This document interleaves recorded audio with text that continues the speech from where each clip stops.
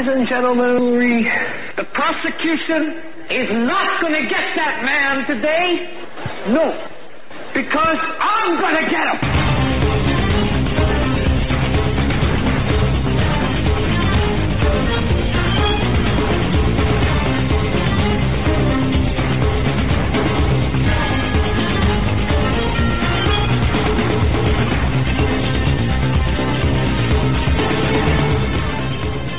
Hello and welcome to this Wednesday, May 16th, 2018 edition of the Hagmann Report. So glad to be here tonight. We got a great show lined up for you tonight. We have Greg Jackson coming on at 7:30. We got Chris Gabatz coming on at 8 o'clock and Pastor David Langford taking us out at 9. And we have a bunch of news and subject matter we're going to get to in the meantime. And it has been a crazy day. I was just telling Eric, and I guess this is the perfect way to start the show, because it's been such an odd day. I had a real hard time sleeping last night. There was a number of issues, so I only got a few hours of sleep. And boy, did that throw me off today like you wouldn't believe. I was telling Eric the only thing I could do efficiently seemed to be yard work. So I was trying to get some writing done and some research done. I just couldn't do it earlier. So feel a little off, but hearing the intro music, getting the show rolling, hopefully gets us right back on track. We have a bunch of news we're going to get into in this segment. There is breaking news coming out from the President Trump Robert Mueller investigation. We have more information on Stormy Daniels. We have the North Korea rhetoric that we talked about a little bit yesterday about the North Korean government threatening to back out of the summit. I think that's June 12th with President Trump. And I said yesterday that we did not hear Kim Jong-un say that. He did not tweet that out. This was said by another government official to a South Korean, news organization. And today we saw the White House respond to that, saying that they're going to scale down their military drills that they hold with South Korea in the Korean Peninsula. They're not going to use B-52 bombers, which is something that they apparently use in these drills. Yeah, there's the headline. USA downscales drills. So apparently it was a credible threat from North Korea, and I'd say no harm, no foul. The drills will still continue, but it's going to be downsized a little bit, I guess, if you will. Also, there is a lot of information coming out on the Robert Mueller investigation from Trump's financial disclosures confirms a Stormy Daniels payment. Also, there is breaking news that just popped up a few moments ago. Rudy Giuliani has been making a ton of news headlines since he came on Team Trump. Not as much as Michael Avenatti, the lawyer for Stormy Daniels, who has gotten, I believe it is 147 media appearances, equaling $175 million in free advertising, according to some studies done. I think that was by the Media Research Center. And we have a lot more information about him coming out. A mysterious $8 million payment that was made to him in January. And that's around the time he was asked and stated that he is not being paid by Stormy Daniels. We also have news on another side of this with, again, Rudy Giuliani. He has said that Mueller's team told, well, I don't know about himself, he is one of Trump's lawyers. Mueller's team told Trump's lawyers they can't indict a president, which is an interesting turn of events if this is true. Special counsel Robert Mueller's team has informed President Donald Trump's attorneys that they have concluded that they cannot indict a sitting president, according to the president's lawyer. All they get to do is write a report, Giuliani told CNN. They cannot indict. At least they acknowledge that to us after some battling. They acknowledge that to us. So here Giuliani is coming out and saying that the special counsel and his team have told Giuliani or his associates, Trump's lawyers, personally, that they cannot indict a sitting president. So what does that mean? Could this even be true? Would they say that to Giuliani, even if they thought that to be true? It seems like they're burying their own case if this is something that's been said. And that brings up another question. Giuliani, has he been doing more harm than good with his countless media appearances? He seemed to have toned it down since, I think it was about a week and a half ago, where he made just a number of appearances, as many as he could per day for a good 4 or 5 days. And a lot of people thought he was saying things that hurt the president. He made reference to the possibility of Michael Cohen paying off other potential non-disclosure, other women with non-disclosure agreements and payments, which he had no proof of one way or the other. He just said that he wouldn't be surprised if that were the case. He also said a number of things about the payments to Stormy Daniels and the financial relationship between Trump and Cohen, which many people who are Trump supporters said, you're digging a big hole here, not only for for yourself, but for President Trump. So this article, again, from CNN, it's on the front of Drudge right now. It just popped up, and it goes on to say, a lack of indictment would not necessarily mean the president is in the clear. Mueller could issue a report making referrals or recommendations to the House of Representatives. The inability to indict a sitting president has been the position of the Office of Legal Counsel in the Justice Department since the Nixon administration and reaffirmed in the Clinton administration, but it has never been tested in court. It had been an open question whether, if investigators found potential criminal evidence against Trump, Mueller's team would try to challenge those Justice Department guidelines. CNN reached out to Mueller's team, and they declined to comment. Rod Rosenstein, the Deputy Attorney General, publicly discussed the issue earlier this month at an event held at the Freedom Forum Institute. He was asked if a sitting president could be indicted, which he answered, "I'm not going to answer this in the context of any current matters, so you should not draw any inference about it." Anyway, Giuliani's telling CNN that the special counsel's team has decided that they have to follow those Justice Department rules. There have been two precedents set, legal precedents set. You cannot indict a sitting president, 1973 and 2000. Hello, okay. Everybody. So the bottom line, that's already been litigated, if you will, once under Nixon, the other under Clinton, and there's no way that any indictment is going to be had of President Donald Trump, sitting president. That doesn't mean they won't try, though. Well, of course not. But the bottom line here is, it's ridiculous on its face. And you've got Mueller that is going after Donald Trump. And it was, big news, of course, today that Fusion GPS met with Veselnitskaya, both before and after the Trump Tower meeting, Glenn Simpson, when, of course, we had talked about this numerous times in the past. It's been reported on Conservative Treehouse. It's been reported everywhere. And this is not news, by the way. So it's interesting how this is all playing out. And the players in this, the operatives in this, are being exposed. So bottom line, Joe, no, they're not going to, they can try all they want, but again, two legal precedents, one set in 1973, the other in the year 2000. I've got the notes on this, but they cannot indict a sitting president.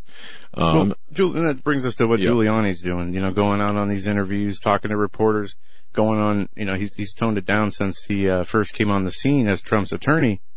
But is he doing more harm than good? That's the question many are asking. No. Okay. I mean, that's my personal opinion. And you need a bulldog out there. You need someone protecting the president. You need someone running interference, and that's what I think Giuliani is doing, and I think that it's good. Now, a couple of things with respect to this. When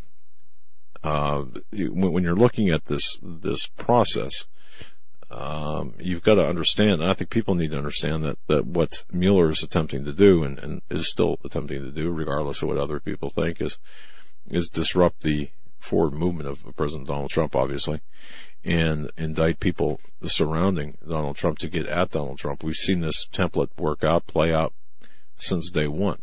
So, you're going after people like Carter Page and Papadopoulos. I'm going to tell you one thing, one person right now. Watch and listen for the name Stefan Halper. This guy plays an integral role in everything we're seeing play out. I don't know. I talked about this on my morning show a couple of days ago, I think last Friday. He's the unnamed, I believe, the unnamed person in this. So anyway, but with respect to Mueller and indictments, no. Okay, and by the way, high crimes and misdemeanors. The Constitution only calls for impeachment for presidents of a president if they are indicted for high crimes and misdemeanors. And right. If you look at the definition. Well, collusion? Where does collusion fall on that? There is no collusion. Collusion is not a crime. No, I know. Okay. And that's why it's funny, because you see, they started with the collusion. They moved to obstruction of justice.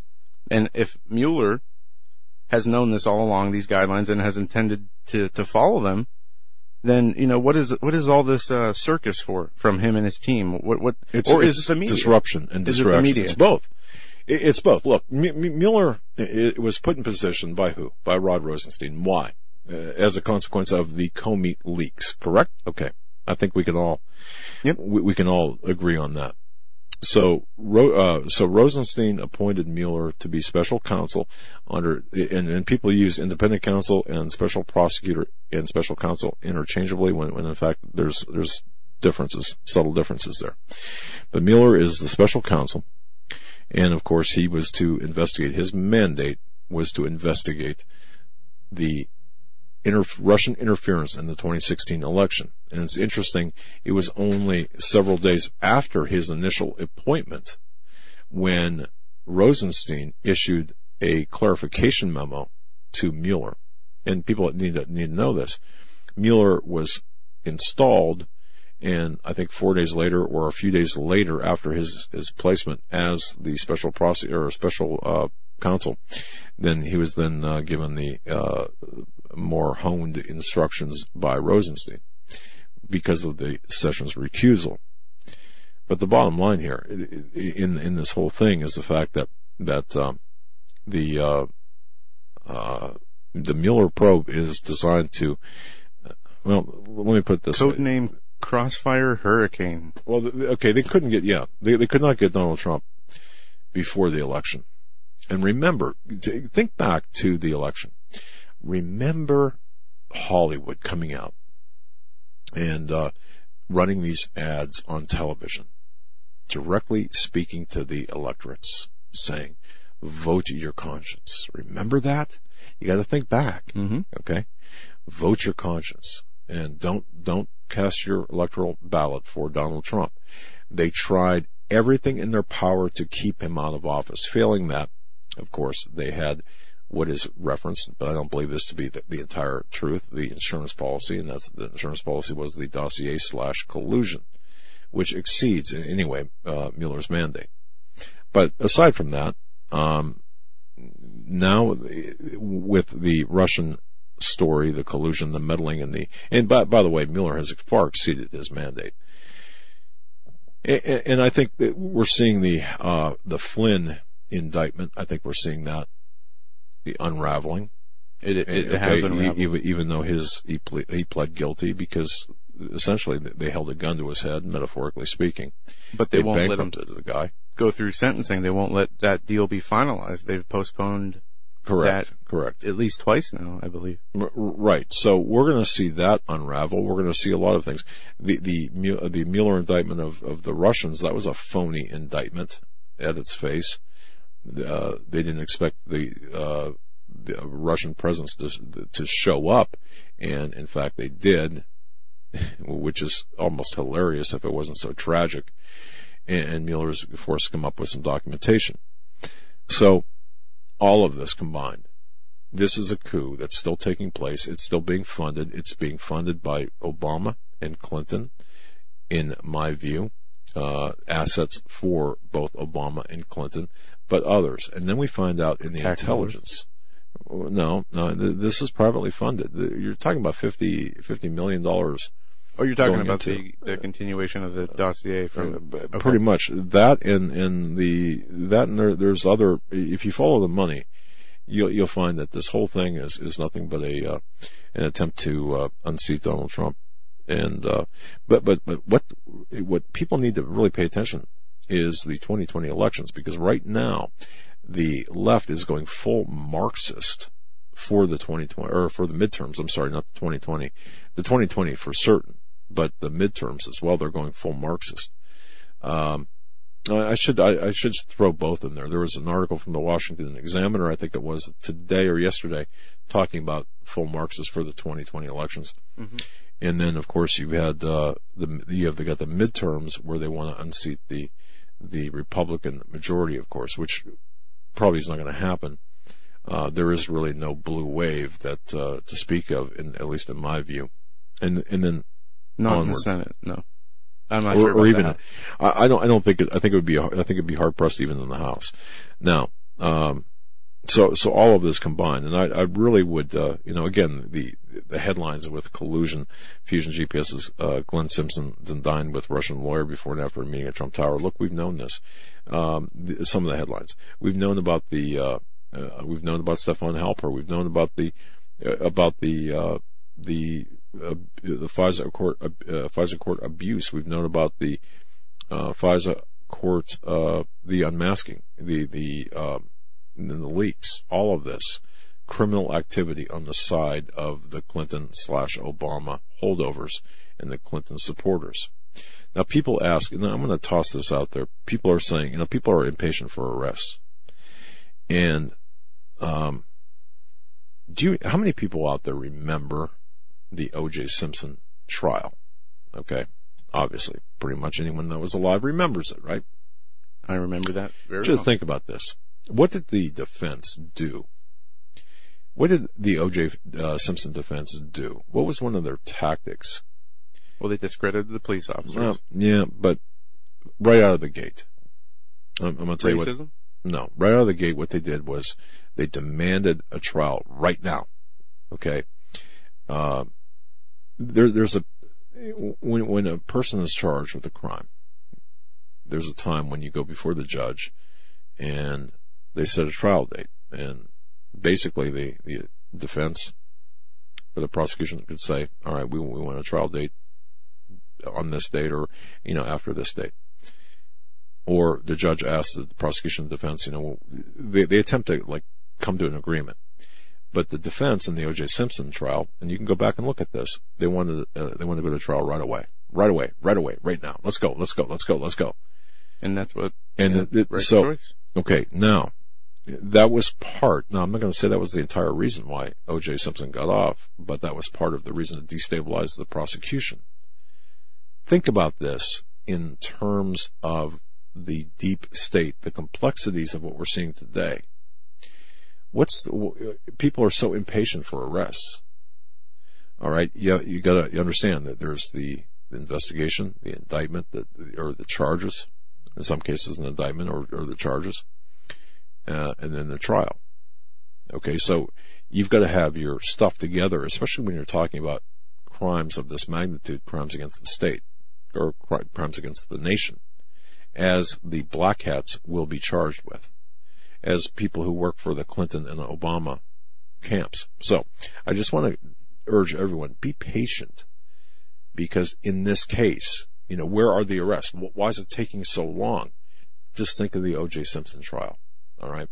And I understand that. So just have patience on that. My question, though, is why are some of these people still working at the highest levels of government with their security clearances? In some cases, I believe, and this is my own personal belief, that the people who are still working for the FBI, the security clearances come with the job. All right. Now, if they're still working and have that job, they would have a security clearance. But think about this. There is an administrative, if you're working for the FBI, Department of Justice, you are under an administrative contract, for lack of a better word. They can hold you administratively responsible and force compliance. For example, if you are working at the FBI and you are being looked at for potential conspiracy, okay, for whatever it might be, or falsifying 302s, or whatever the case might be, it's better to have them at that position within the FBI or Department of Justice, because once they're out of that, then, of course, let's just say that they quit or they're fired.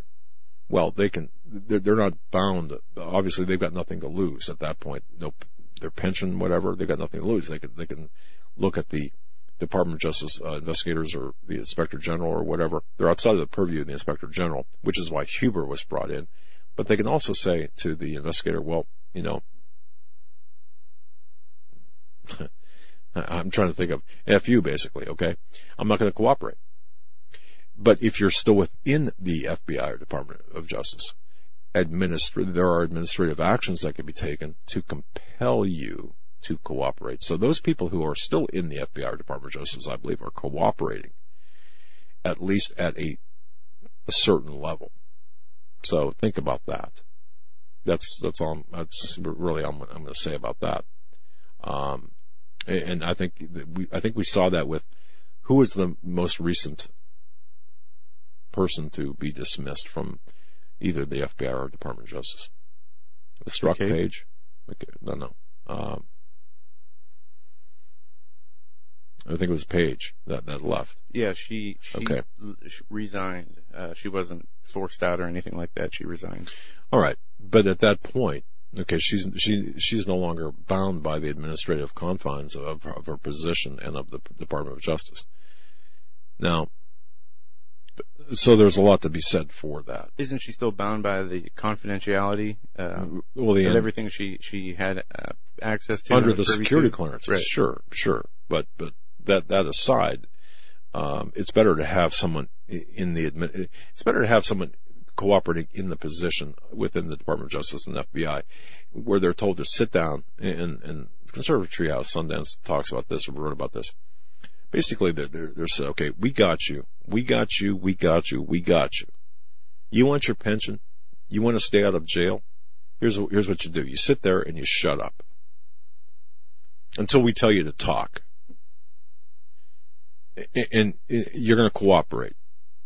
And if you don't cooperate, then you go to jail. It's simple as that. And that's what I think is happening with the people who are still at DOJ and FBI at those levels. Because don't forget, we're waiting on the OIG's report. We're waiting on on the Huber part of this. We've seen this delayed a few times. We've seen the reasons for the delay being, well, there are some additional extraneous investigations that are being completed, and I do think that this is part of that. I think that this is a result. The delays are a result of the cooperation as opposed to anything else. So just, I would urge patience on this. Period. Just patience. And think back to, even if you want, again, think back to the O.J. Simpson, trial. People want to rush to prosecution. This is not a television show. Crimes don't get solved in an hour. And the deep state had 50 years, 100 years to root itself in. This generation or this iteration of the deep state had really a generation. It had 12, 14, 25 years to integrate itself into the government. You're not going to, you're not going to get it out in a year. I mean, Donald Trump's been president for less than 500 days. You could get it out in a year, but not relying on Donald Trump. We would all have to literally quit our jobs and get involved on a very active level, and that would still take a long time. Right. So I would urge everyone just to be patient. I do see arrests and indictments coming down the pike, especially with the release of the OIG report. Now, here's the thing. Don't think that this is going to be the be-all and end-all when the OIG report comes out. I think that once that comes out, it's going to be more of a barometer. It's going to be certainly going to be an indictment of numerous people within the DOJ and the FBI. But I don't think it's going to be the bombshell, or it's going to be a bombshell, but I don't think it's going to demand indictments right away. I think it's going to point to the criminality and expose the criminality from which then the white hats can take this and say, okay, we're going to further the investigation and perhaps indict, Comey or whoever it might be. They need to go back and indict Hillary Clinton while they're at it. Well, yeah, I mean, but imagine the case that would have to be made for Hillary Clinton, and because think back with what the FBI did when you've got a tainted case, which this was. When the FBI comes in and they changed 302s. They don't have the original. For example, if you're talking about the server, they don't have the original server. The DNC never, or Hillary Clinton, bleach bit the server.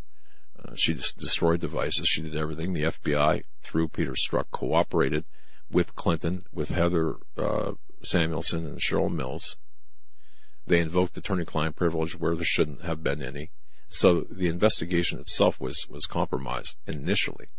So to reconstruct that, it's nearly impossible for a federal investigative body to really go back and fix what they did. So, with respect to Clinton, boy, that's a job and a half. But certainly Samuelson and Cheryl Mills and others. So just be patient. But it's come out that they wrote her exoneration before interviewing her. They, of course, covered it up. Changed the language from gross negligence to extreme carelessness. Right. They even reopened the investigation because they were forced to, because of what happened with the classified information on the Anthony Weiner laptop that was confiscated by the NYPD. So I guess there is grounds for them to do that, but we got to deal with what's in front of us, what's in the here and now. And thankfully, Hillary Clinton is not that, so she can ride off into the sunset. But the IG report will provide a greater. Give us greater insight into this, puzzle that we're looking at. Look, I'm not, and I just want to make it clear, I'm not making excuses. I'm just giving you a dose of reality here, but I do see light at the end of the tunnel. I do see indictments. You're listening to the Hagmann Report. Going to be right back. Stay right where you're at, right after the network break.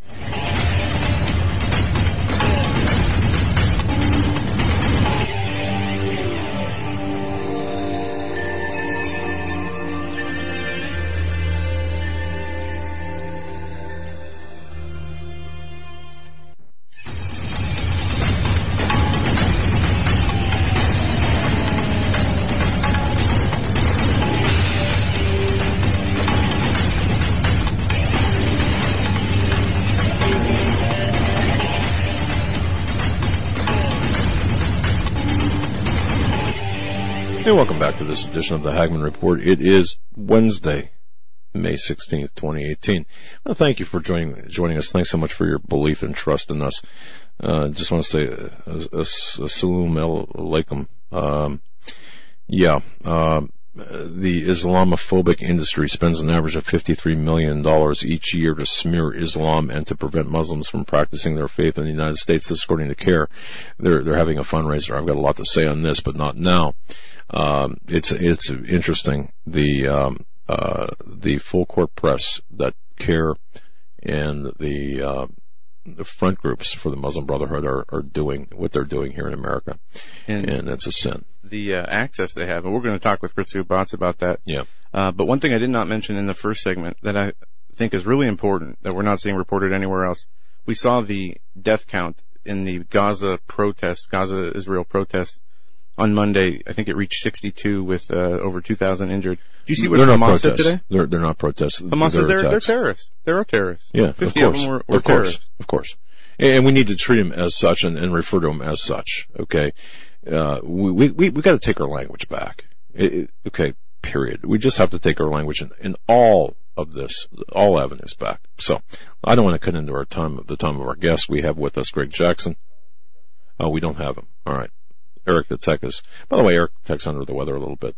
Hopefully he'll feel better here soon. By the way, I'm going to be hosting InfoWars tomorrow, 4th hour. Tune into that if you want.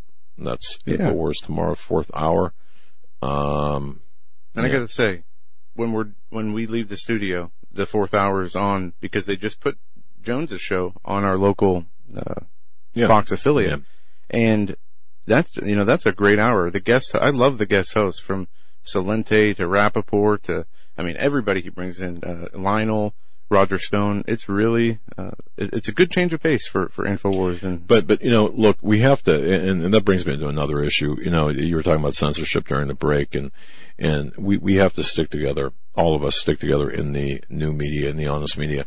We have to back one another up. Look, we don't all have to agree with each other. We don't have to agree with if we've got minor differences, we don't have to agree 100%, But what we have to do is be supportive of one another and be supportive of our rights, their rights, anyone's rights to say what they're saying. The censorship aspect here is getting so far out of control. But you know what? This is all part of we told you this was going to be happening. Now it's happening, and it's only going to get worse. So, folks, buckle in. Support the people that you listen to, that you believe in. We will be supportive of our colleagues in this industry, of course, and supportive of their rights to talk. And, okay, so he's not on yet? No, we're going to try to bring him on by phone instead. All right. Yeah. So anyway, so I just want to mention that because it's really getting bad out there, and it's only going to get worse. You're going to see complete censorship of all conservative media outlets on Facebook, Twitter, beyond what you're seeing today, even, and it's worse because Donald Trump is in office, because he's not controlling and can't control at the moment the people within Silicon Valley, the slithering snakes they're in. So, the more the information about things like Mueller, the actual conspiracy on the Hillary Clinton side and Obama side, the more that comes out, the more they have to fight for the censorship, because they can't afford that to get out, especially with the midterms coming up. And that's exactly right. It's not too far away. So, and the Gateway Pundit picked up on and actually put it in the proper context what the New York Times could not do. Confirmed deep state FBI spied on Trump's camp using informant, obtained Trump campaign phone records through secret subpoena. Crossfire Hurricane was the name of the operation. It opened into the Trump campaign 100 days before the president election. 5 agents, including Strzok, traveled to London in the summer of 2016 to interview with the diplomat after Papadopoulos' drunken claim. Let me tell you, 502 pages were released by Senator Johnson of the Strzok page text from 2015 through 2017. I went through them, and I got to tell you, the redactions were ridiculous. But that points. Okay, so there's a PDF, 502 pages of page Strzok text. You want your eyes to? I want to gouge my eyes out. I mean, seriously. But when you look at the text, it's incredible. The conspiracy behind this, and you were saying about the meetings and such. Again, remember the name Stefan Halper. Remember that name. That's going to show up, and also remember Devin Nunes, who is under attack again. And still, they want to put Devin Nunes in the timeout. Consider the fact that they're trying to that Devin Nunes is into phase 2 of his expose, and of course going after the Department of State officials. Remember Evelyn Farkas, who spilled her guts on Morning Joe. I guess it was in March of 2017. Admitting, of course, the tactics of the Obama people. We have our guest with us, Greg Jackson. So I don't want to waste any of his time. Let's bring him on. Greg Jackson, he's the author of a number of books, including his latest 40 Rules to Help Boys Become Men. Greg, welcome back to the show. It's been a while. Hey, guys. Sorry I messed up the Skype. I am terrible with technology. It's worked in the past. I hit the video button. So my apologies. No problem. We're glad that you're here. That's all right. Yeah.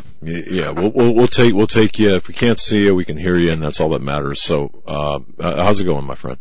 One of these days, I'm going to get out there to Pennsylvania and come in studio and surprise you guys. Then all the technical difficulties will be moot. There you go. We need you in studio, and we'll open the studio up to you, of course. And I'll bring Gunner too. There you go. Lady of the Studio Dog is here somewhere. That's right, yeah. And she'd enjoy that. So, yeah, okay. Well, thank you for having me on, guys. It's been a while. It has. In fact, I was thinking of you this past week. I think it was Sunday or Saturday. I was thinking about you and wondering how you were doing, and what are you focused on? What's got your attention with all the things taking place right now? And Greg Jackson, of course, a man who's appeared on, had his own show, appeared on numerous other shows, an author, exceptional author, and well, tell us what's on your mind. Well, and by the way, I think this is 9 years I've been coming on your show. I've lost count of how many appearances, but I think that I was, right at the beginning days when you guys started. I think it was around 9 years ago. So I consider I'd go with myself 6 kind of part of or the 7. family. Maybe it was okay. Yeah, 2009, no, I 7. thought around there. 7. Yeah, 2011, I believe. Right, Joe? 2011, but you were doing a lot of radio interviews and appearances for the years leading up to that on, Lori Roth and Tom Bowerly and a number of other ones. Coast and stuff. But we've been doing this. Yeah, so it's been a long time, but you're one of our long time friends. We're family. We're family. Yeah, there you go. That's right. But I was listening to what you guys were saying in the first segment, and I really enjoyed what you had to say about, Alex Jones, I guess, is on the same channel you guys are on, one of the channels, and to support him and listen to him, and that we really do need to stop bashing each other and finding fault and mocking and scoffing, I guess, and really just try to extend grace to one another as much as possible where we differ on issues that aren't fundamental to the faith. And so I enjoyed that, and because to me, I mean, you could spend your entire show talking about little minute issues that agree with other libertarians, Christians, conservatives, whatever you want to refer to them as. That could be your whole show, and Satan would like nothing more than for us to divide on those peripheral issues. But I always say, let's try to have a 30,000-foot view. I know that that's what you guys think as well. Let's try to get the big picture, and let's try to extend grace and charity to one another where we disagree on those other issues. And, so I totally agree with you because, Trump, as an example, let's talk a little bit about the 70th anniversary of Israel. I think that we as conservatives and Christians have fallen into the trap of either, let's use Trump as an example. He's either Cyrus. I was talking to Coach Dave earlier today, and we had a great discussion about this. And I'm going to steal one of his analogies in a second here, but I hopefully will encourage your audience to have the big picture view in mind and to be heavenly minded. And Trump as an example, some people say he's Cyrus. He's God's chosen man. And, of course, God does choose our presidents. He chooses our kings. He holds the hearts of kings and directs their hearts. That's what the Bible says. Romans 13 says that God is sovereign. God chooses our leaders.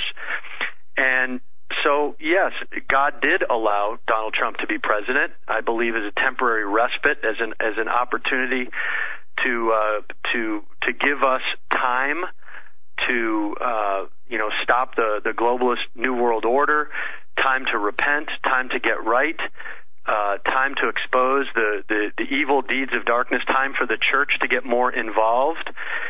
And, I don't want to make a blanket statement as to how much any of that has occurred over the past couple of years.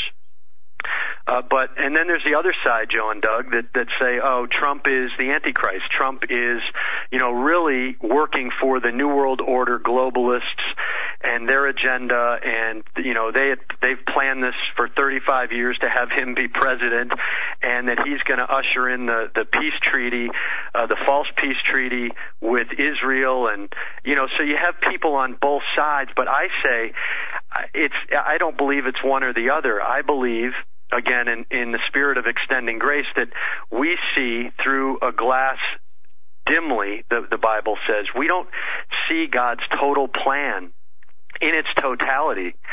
And so, we could get caught up in arguing whether Trump is the Antichrist or Trump is God's man for the job and, a messianic figure, as a lot of people in Israel think he is right now by recognizing Jerusalem to be the capital, which it's always been the capital. But I think that we should rise above it, and we should have a bigger picture, the big picture view, and be more heavenly minded through all of this. And kind of what's on my radar, guys, is that, look, yes, obviously there's a lot of significance with what just occurred in Jerusalem.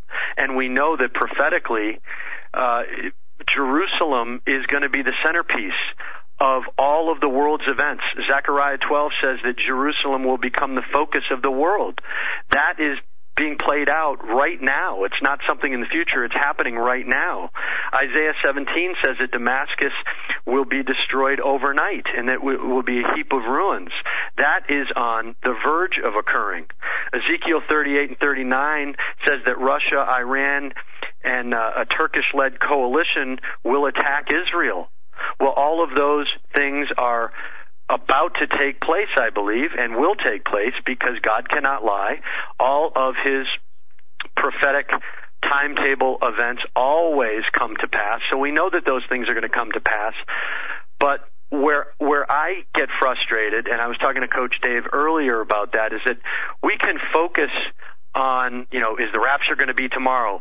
When's the Antichrist going to come on the scene? When are all these things going to happen? And yet God has specifically instructed us to not be preoccupied with tomorrow. He says that tomorrow will have enough worries of its own, and to live in the day. He says that today is the day of salvation. And so I hopefully will encourage your listeners, and I kind of made a list, if it's okay, of scriptures, of kind of practical things that I believe that we should be focused on in these last days, because we don't know when the rapture is going to take place. We don't know when the Isaiah 17 prophecy is going to be fulfilled. It might be in our lifetime. It might not be for the next 10 or 20 years. We just don't know. And if we did know, by the way, then we'd be God and we wouldn't need to have faith, but we're not. We were called to endure to the end, to occupy and to work, and to not be too distracted. And Coach, I got to give you true credit for this, because Coach referred to them as the signs. Like when you're going down the highway and you see all these exit signs, we can be distracted by all of these, and they're not necessarily peripheral events, but we could, you see on YouTube all these videos of people saying they're having dreams and visions, and I'm not doubting that those things happen, by the way. I think we have to be very, very careful and to rightly divide the Word of God and to match those dreams and visions up with God's Word. But ultimately, God's Word transcends dreams and visions, in my opinion. But we can be, I think, preoccupied with when is He coming? Is it going to be today? Is it going to be? Is the church going to be raptured on Pentecost, as some are saying? Is it, was it some were saying it was the 70th anniversary.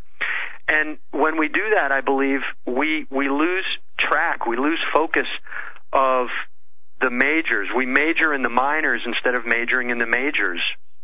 And I believe that when we do that, we can get off the straight and narrow path that God has called us to walk on. And when we do that, we can miss out on opportunities to be a blessing to others, to have God work through us with all those that He puts in our path. And so, do you guys mind if I just give you a quick example of something that happened to me yesterday? Sure. Go for it. So yesterday I'm walking my dog, Gunner, and we're walking down the street, and all of a sudden I hear, "Greg!" And it was my neighbor 3 doors down, and she's an elderly woman, and her father, who is in his 80s, recently passed away from Sweden. Dear guy, I used to go there to their house because when he fell, she had a tough time getting him up off the ground, and she was sick and tired of calling, the paramedics, and they were probably sick and tired of getting those calls. But long story short is that he died, and she was crying, and she had all of these things that she wanted to share with me in terms of, personal things. You could tell she was just overwhelmed. Her brother wanted her to pay rent for the house that she was living in that belonged to the father. She didn't know where she was going to live, that would take her dog, and she was just totally shaken up. And the Holy Spirit was just nudging me, pray for her, ask if you can pray for her. And by the way, that's not always an easy thing to do, is to say to somebody who you don't know that well, "Hey, do you mind if I pray for you?" But I took the leap of faith and said, "Would you mind if I prayed for you?" And she said, "Would you?" and she was almost like waiting for me to pray for her. And I put my arm on her back, my hand on her back, and, tried to console her a little bit. And then I just went into prayer. And of course, she thinks her father is in heaven. She's going to see him, and I don't know spiritually where he was at, but I wanted to use that as an opportunity to console her, to share God's word with her, and to let her know that God would never leave her nor forsake her, and that Annie, my wife Annie, and I are a couple doors down, and we're there to help her whenever she needed it. And like all of the peace, you could just see the peace back into her eyes. And what I realized is, by the way, guys, when I was walking Gunner, I was listening to a YouTube video, the X22 report, and I know you've had Sean. It's a great website podcast, and it was almost like God was showing me, Greg, don't be so caught up in the news and events and what other people are saying, because if you do, you're going to miss out on those people that I put in your path. And it reminded me that no matter where we are, and hopefully this will be an encouragement for your listeners tonight, it doesn't matter where you are. You could be a shut-in living in an apartment. You could be living out in rural America, and you're really not that tied into current events or politics or anything like that. Maybe you don't have the platform that Joe and Doug have, but it doesn't matter, because we can make a difference individually. And I believe what God is showing me is that we need to make sure that we stay on the straight and narrow path and not lose focus on what's truly important. Because if we do, if we get caught up in all the signposts, because we know, that the Nephilim are going to come upon the earth. We know about chemtrails. We know that the globalists and the New World Order are going to try to imprison us and censor us. We know all these things, and we shouldn't be surprised by them. It's not to say that we don't talk about it or expose it or fight against it, but what the Lord has shown me is that can preoccupy us and divert our attention away from the things that are truly important. And God told us there's a list of things in the Bible that I believe are good reminders for us to set our sights on, that are truly important, and of course they come from His Word. I made a list of some of them. If you don't mind, I was going to share a few of them with you guys. But what do you guys think of that? I've talked a little too much.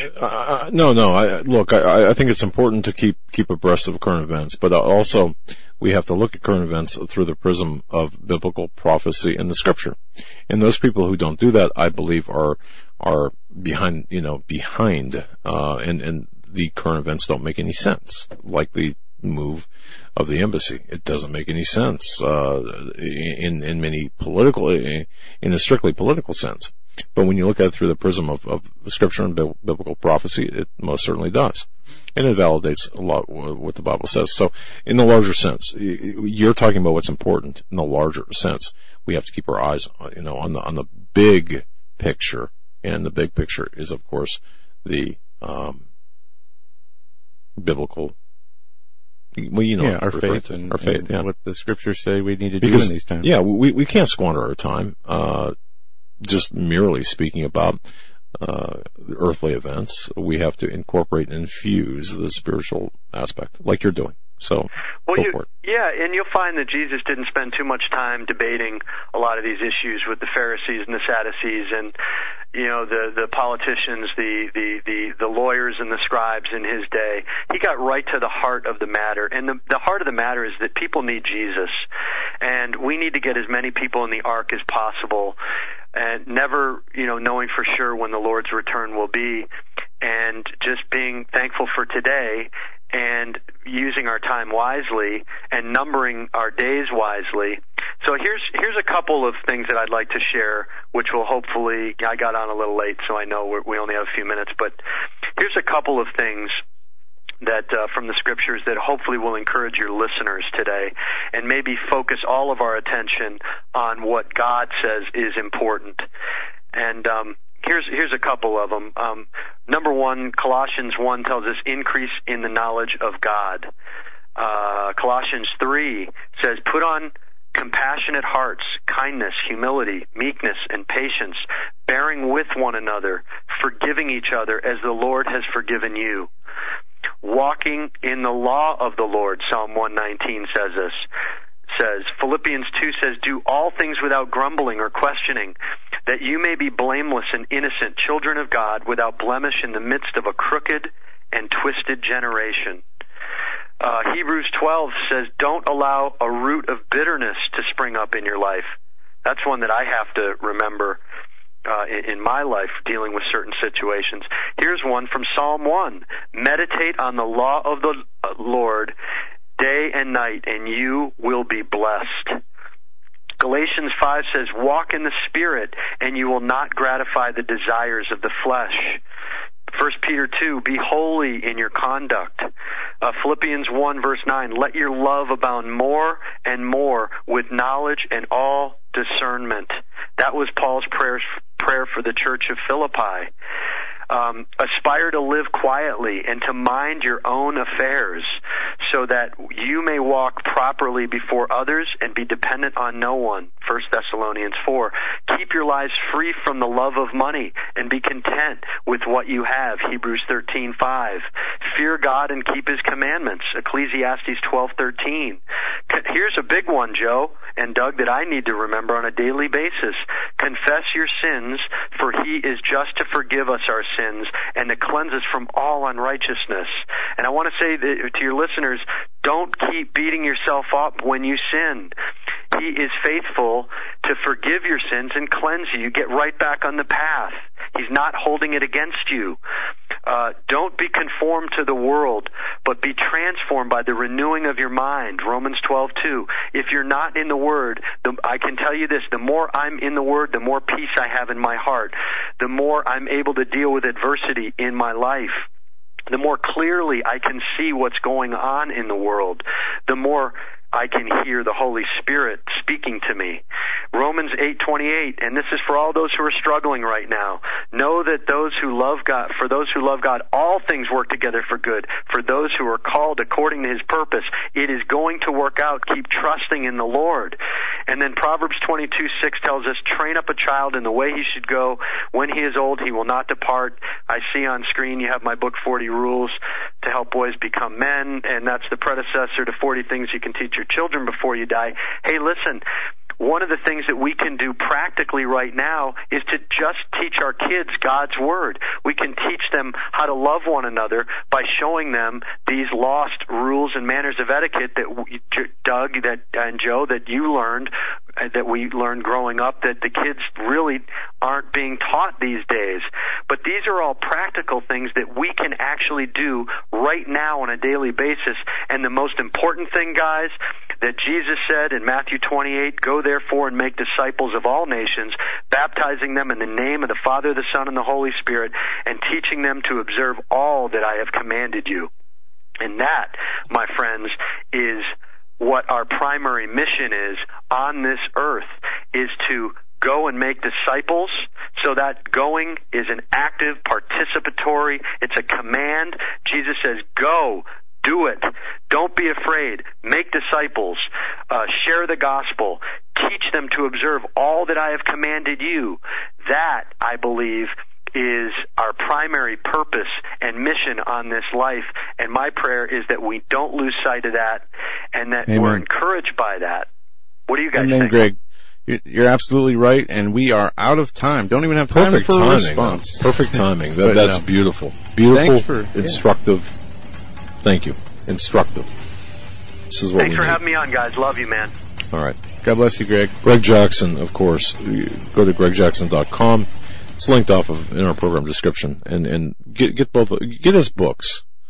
Very instructive for your children, for you, for everything. Love Greg Jackson. Words of Wisdom Network break. Going to be right back with Chris Kabatz.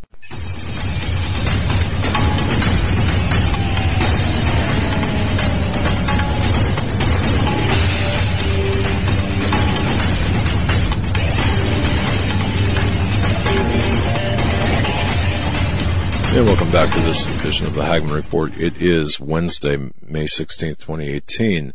And that was fantastic. Greg Jackson, of course, gregjackson.com, 2 G's on Greg.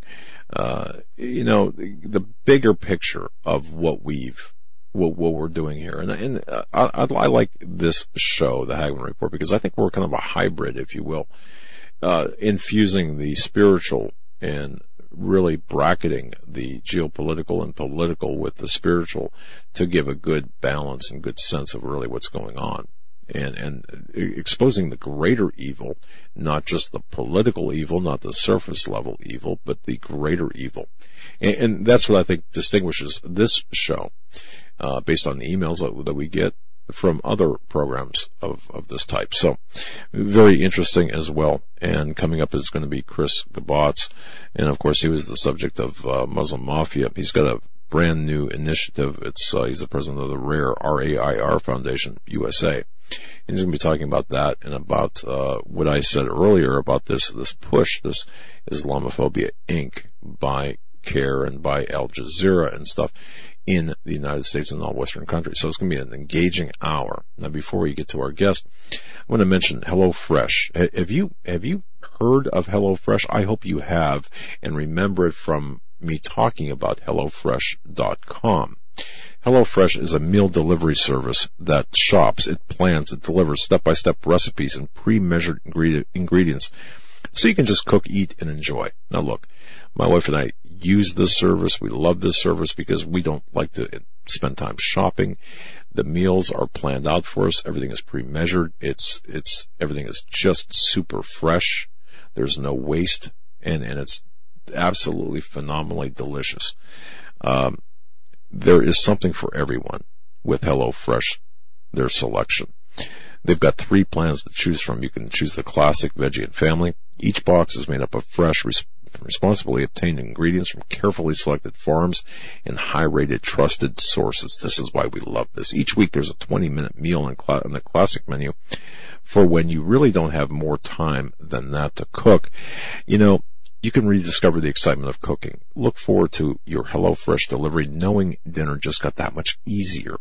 And at the Hagmann household, my wife and I, boy, we love to cook together, we love to eat together, and we love the convenience of this. And HelloFresh believes that cooking should be simple and convenient, not a chore. And they make it so simple for you. All of the ingredients come in pre-measured, handy, labeled kits, so you know which ingredients go with which recipe. You won't spend all night in the kitchen because recipes only take, like I said, around 30 minutes or so. And there are so many benefits of subscribing. So you can keep enjoying HelloFresh week after week after week. And let me tell you something. We're hooked on this. It saves us so much time. I really want every listener, every viewer out there to try HelloFresh.com. Now listen, by the way, your account is so easy to manage with the ability to choose your delivery date to match your ever-changing schedule. You can pause deliveries for when you're on vacation and so on. So this is the meal service for you. Now, here's the deal. All right, listen up. I just want to say this. We had just a terrific meal, and every meal that we've had through HelloFresh has been absolutely delicious. But they're gourmet meals, by the way, and it's like we're able to cook gourmet meals, my wife and I, without the experience, without the culinary experience. We just this weekend we had this magnificent beef stir fry. It was one of the most delicious dishes I've ever had. Joe was talking about the cherry drizzled yesterday. Cherry drizzled pork chops is what we cooked because Renee, she's been cooking these meals nonstop. We eat them all the time fantastic. Here at the studio. She brings them in the studio, and she had too many meals. So she said, "Hey, you want to take one home? You and Laura want to cook one?" I said, "Absolutely." We did it, and it was great. It's fantastic. Now here's what they've done for the listening audience and the viewing audience of the Hagmann Report. Here's the deal. You can get $30 off your first week of HelloFresh. Just go to HelloFresh.com/Hagmann30. That's HAGMANN30. For $30 off your first week of HelloFresh, visit HelloFresh.com/Hagmann30 and enter the promo code Hagmann30. Okay? That's all you got to remember. HelloFresh.com/Hagmann30, promo code Hagmann30. I got to tell you, you're going to thank me because everything is so fresh. It's convenient. This is a time saver and one of the best investments that we have made. By the way, we're actually saving money using this. My wife and I used to cut coupons, and we still do. But I've got to tell you, using this meal kit delivery service, we've found ourselves saving money. And my wife, she budgets everything, let me tell you. And she's very, very, very tight with them, very on point with the money. So we found ourselves actually saving money with HelloFresh.com. So HelloFresh.com/Hagmann30. Enter the promo code Hagmann30 for $30 off your first week of HelloFresh. You won't be disappointed. In fact, I've got a couple of pictures, I think, that of me in the HelloFresh apron floating around out there. That, it's.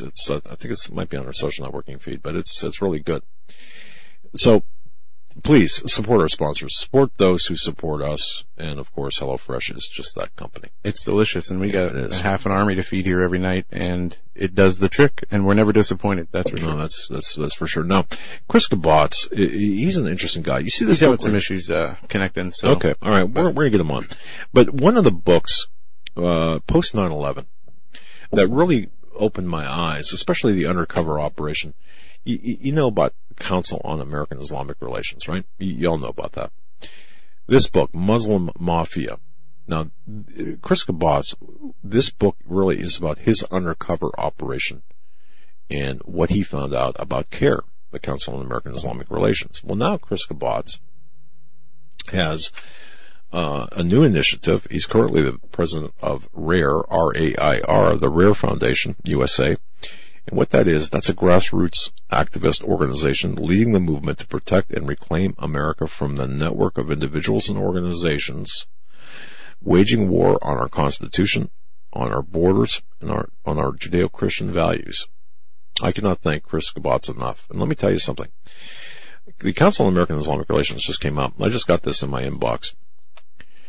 Actually, I've got, well, I won't say. I get mailings from various entities. What the Council on American Islamic Relations has done is they are promoting the heck out of Islamophobia Inc. It's a alleged 48-minute documentary on how anti-Muslim bias is now has infiltrated all of America. And really all of the West, but specifically America. Think about this. They're blaming Donald Trump. They're blaming Donald Trump's supporters. They're blaming you and I for this anti-Muslim bias. They're claiming the Islamophobia industry. That includes you and I. They spend an average of $53 million each year to smear Islam and to prevent Muslims from practicing their faith in the United States. Did you hear what I just said?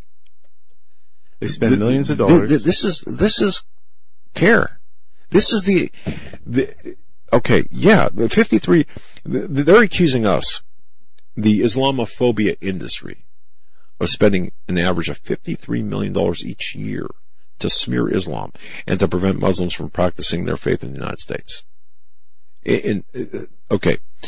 They are right now. Now think about this. When Chris Kabatz comes on, think about this. According to CARE, they say we have a $5 million fundraising goal this Ramadan to defend the rights of Muslims and to promote greater understanding of Islam. Wait a second. CARE, $5 million? Let's talk to Chris Kabatz about CARE, the unindicted co-conspirator in the Holy Land Foundation. All right. And, of course, CARE goes on to say Islamophobia has never been as prevalent as it is today. Everyone in our community can feel it. Mm-hmm. Okay, and I could read this. I'm not going to read this whole thing. But here it is right here. Yesterday in Congress, we offered a briefing. This is CARE talking now. On CARE's just released one of its kind report. You can say that again. on Muslim civil rights in the United States. That report, titled Targeted, I guess they changed the name from Islamophobia Inc., or that might be a subset of Islamophobia Inc., tells the stories of what thousands of American Muslim families, children, mosques, and Islamic institutions have been going through since the rise of who? Of Donald Trump. CARE's report shows that a 17% increase in the anti-Muslim bias incidents and a 15% increase in hate crimes in 2017 over the previous year. Who do they blame? Donald Trump, Donald Trump supporters.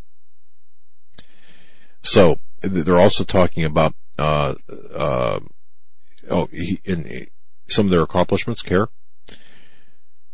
Since the day it was announced by the Donald Trump administration, CARE attorneys filed several lawsuits challenging the unconstitutional Muslim ban. Unconstitutional Muslim ban. 3 words that don't belong together in that sentence. First of all, it's very constitutional. Second of all, it's not a Muslim ban. And, of course, the lawsuits, well, you know what the lawfare is all about. CARE exposed a number of anti-Muslim hate groups and key Islamophobic conspiracy theorists so that they could no longer mislead the public, law enforcement agencies, or elected officials.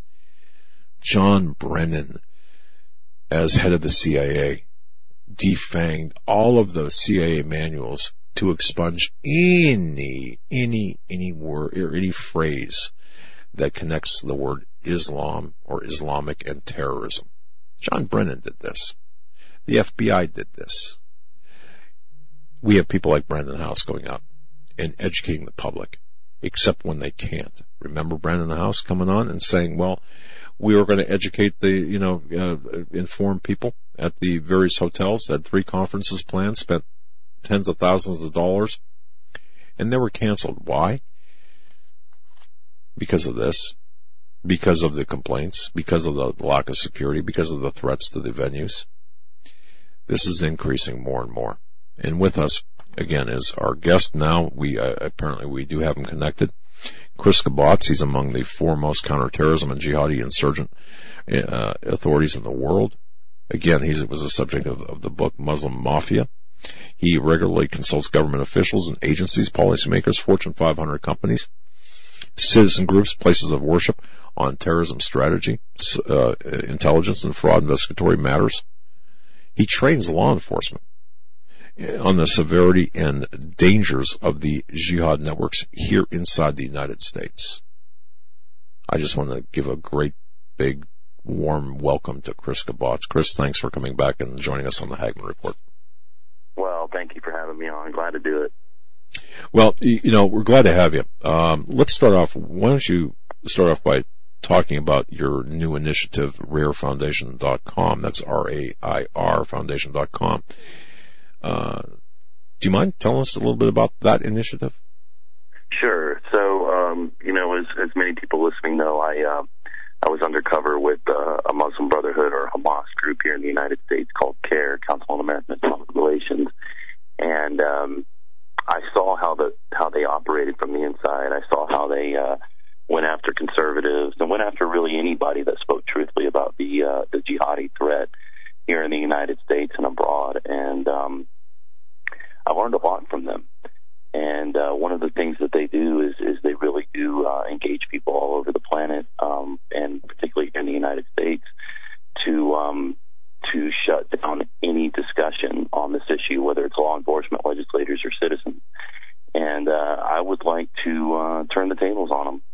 And that's what we're doing with RAIR Foundation. This is a grassroots activist organization that is helping Americans with the tools, the resources, the training, and the support to root out this evil in their communities. We want to reclaim our Judeo-Christian values here in the United States. And, we saw when President Trump was elected, the silent majority stand up and say, you know what, enough is enough.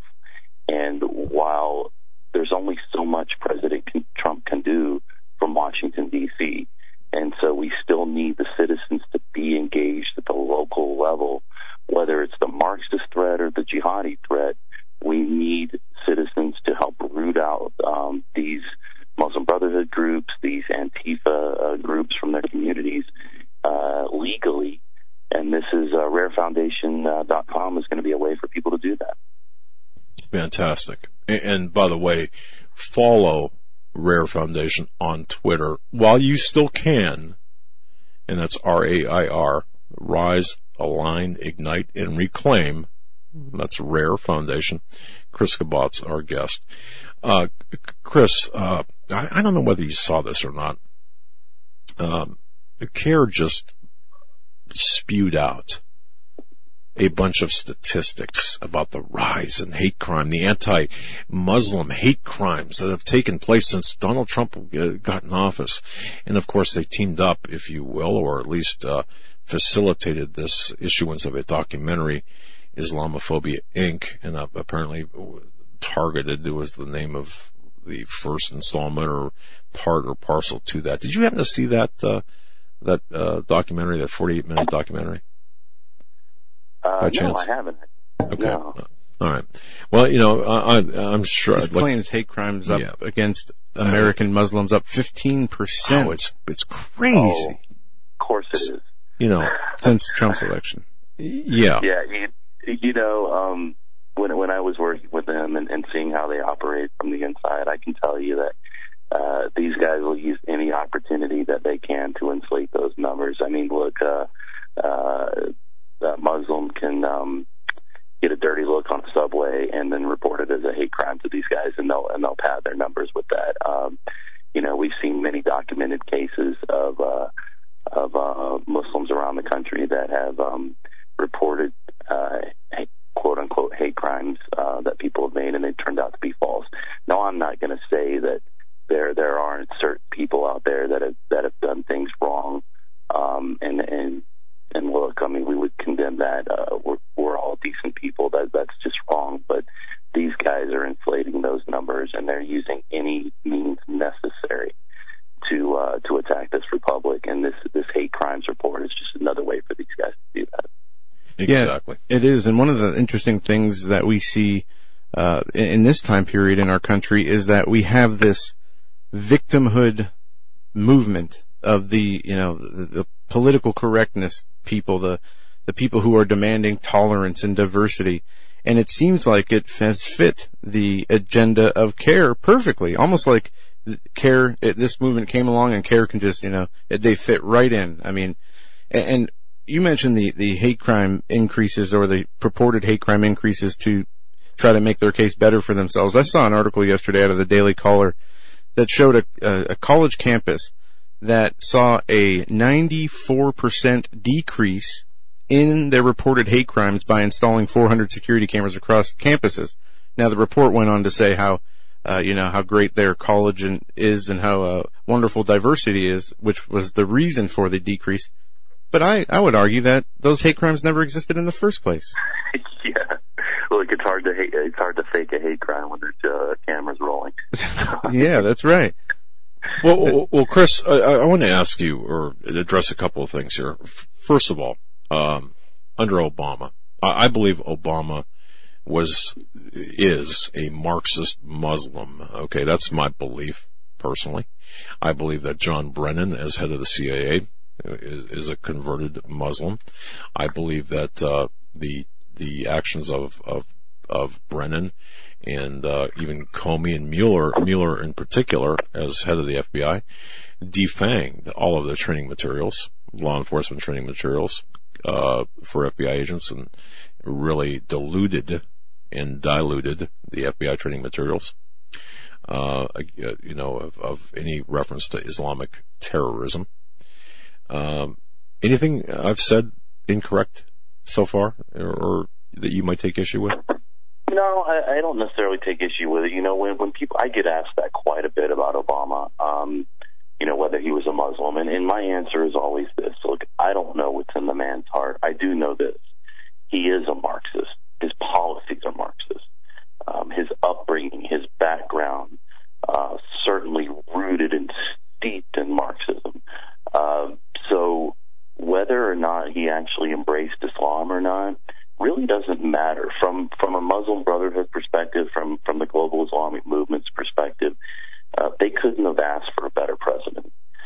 I look to his policies to say, you know what, whether or not he actually is a Muslim or just a godless Marxist, one thing we do know is that his policies were certainly Marxists and certainly favorable to the global Islamic movement, whose stated purpose is to wage jihad until the entire planet's under Sharia. So, you know, look, at the end of the day, I don't know what's going on in his mind, but I can look at his policies. Yeah. And the same for Brennan. I mean, the same for Brennan. He completely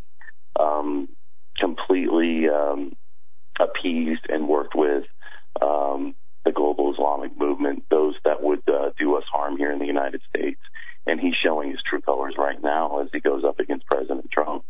So, exactly. Again, I wouldn't take issue with what you said. I just have a little bit of different spin on it. And that's a fair,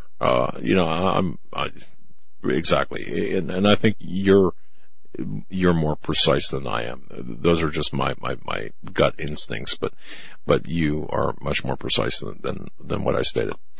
All right. So, if we can just visit a little bit about your infiltration into CARE. The book Muslim Mafia, written about your infiltration. And folks, if you haven't purchased this book, if you don't have it in your library, man, you gotta read it. Give us kind of like just a rundown. I know that people have heard your story before, but if you don't mind, just kind of give us a refresher on your infiltration and some of the findings that are relevant to today. Sure. Yeah, you know, the interesting thing about Muslim Mafia came out in 2009, and it's more relevant now than it was when it came out, simply because you can backtrack now the path that was shown of the civilization jihad that the CARE and the Muslim Brotherhood have been waging here in the United States, and use it as a reference point to see everything that was stated in the book has come true and is in the process of coming true. I mean, per their own documents, CARE or the Muslim Brotherhood states that they are waging civilization jihad to destroy America from within and establish their Islamic State. And so the experience that I had as far as going undercover with CARE, I started out doing a fake conversion to Islam at Dar al-Hijra. And for those listening that don't know Dar al-Hijra, this is a mosque in Northern Virginia. That some people refer to it as the 9/11 mosque because some of the 9/11 hijackers prayed there. Anwar al-Awlaki was the imam there at one time. Anwar al-Awlaki was the moderate voice of Islam until one day he popped up in Yemen as an al-Qaeda leader. His videos are still looked to today by jihadis and for inspiration. The Fort Hood shooter was inspired by Anwar al-Awlaki. But I spent 6 straight months undercover posing as a Sharia adherent Muslim. And I prayed with Hamas doing business as CARE in Washington, D.C., and their satellite office in Herndon, Virginia. I saw these guys operate from the inside, and I ended up preserving about 12,000 pages of documents that showed unequivocally that these guys were supporting terrorism, fraud against the Muslim community, which, you know, take a step back and realize that they purport themselves to be the largest Muslim civil rights organization in America, and yet in one of their offices we uncovered a fraud scheme where their quote-unquote resident attorney was not an attorney, and he was taking money from Muslims, saying he was helping them with their immigration cases. And then we were able to show them working seditiously on Capitol Hill, affecting legislators on domestic and foreign counterterrorism policies, and doing exactly what their own Muslim Brotherhood documents state, working against the United States government, against the American people, waging jihad. And I always like to remind people that jihad is legally defined under Sharia as warfare against non-Muslims, but it's total warfare. So it's not just kinetic warfare. It's not just people shooting things and blowing things up. It's also wearing a suit and working with senators and congressmen. It is sending interns that are Muslim Brotherhood aligned into Capitol Hill in their offices. It's intelligence gathering, counterintelligence, treason, espionage, media manipulation, heck, even getting the books that they approve of into public schools. We're seeing it right now in San Diego, where CARE is working with the San Diego School District, or was to implement a anti-bullying campaign solely geared towards Muslims, meaning they're going to train students, teachers, and parents on how to interact with Muslims at the exclusion of every other group out there. This is just completely absurd what they're doing, but again, from their perspective, it makes perfect sense, because they are waging jihad on all lines of effort, all any means necessary to establish their Islamic State. And, Chris, you did such an important service to this country by infiltrating this organization and being able to work from within to see exactly what's going on. But as year and year goes by, we learn more and more about the extent of the influence that this organization, CARE, has, not only in America, not only in American politics, but in the Hollywood entertainment industry, in the educational system. And I'm going to give examples for all of these. But look what they've done in Europe. We have seen Muslim migrants by the millions migrate to Europe. With that came a significant rise in terror attacks, sexual assaults, all these other things. And in the meantime, while citizens have been complaining about this and calling it for what it is, they've been able to get hate speech laws passed. So anybody who criticizes Islam can now be locked up. If it wasn't for our Constitution, they'd be doing that here. And I do have some examples to go through with you, but how far along in CARE's agenda, how much have they conquered in, at least on the European side? Well, on the European side, the Islamic movement has made so many gains that look, it's a real possibility that European nations will fall. I mean, I think of Belgium. The UK is in real trouble. France is in real trouble. The Germans are in real trouble of losing their nation. And I want to make something very, very clear. These Islamic movements wouldn't be anywhere if it weren't for the hard left Marxist progressive movements that have taken root in the West. And we are not immune to that. I mean, I would even say not only are we not immune to it, but look, go back and reread, if you haven't, or read for the first time, Whitaker Chambers and his work exposing the communists on Capitol Hill and the Marxist infiltration back in the 30s and 40s, and the gains that the Marxist movement has made here. I mean, look at our universities. They're debating what bathrooms to use. That's a direct, that's not an accident. Destroying logic, destroying objective truth, the concept of objective truth, reasoning. That is and on the universities and journalism, schools of journalism. If it were not for the Marxist movement that has made gains here in the United States and in the West for decades, we would still be able to identify an enemy and speak about that enemy. But remember, it's not just CARE that wants to shut down the discussion about Islam, jihad, Sharia. It's the left, and I'll just use Antifa as an example, but there's many more mainstream leftist organizations that are the same way, that anything that they disagree with that goes against their progressive Marxist agenda is deemed hate speech. Supporting President Trump is hate speech. And so this is where you see the merging of this Marxist counter-state and the Islamic counter-state, and where they agree is two things. They agree that if they can shut down the discussion and shut down the debate, well, you can't defeat a movement that you can't talk about, and they know that. And they also understand and know that they have to have a revolution in order to get their goals, and it doesn't have to be a revolution where shots are fired. I mean, they're willing to do it by any means necessary, and they make that very clear. But ideally, the Marxists would have a resolution where people don't even realize they're in a Marxist socialist state until it's too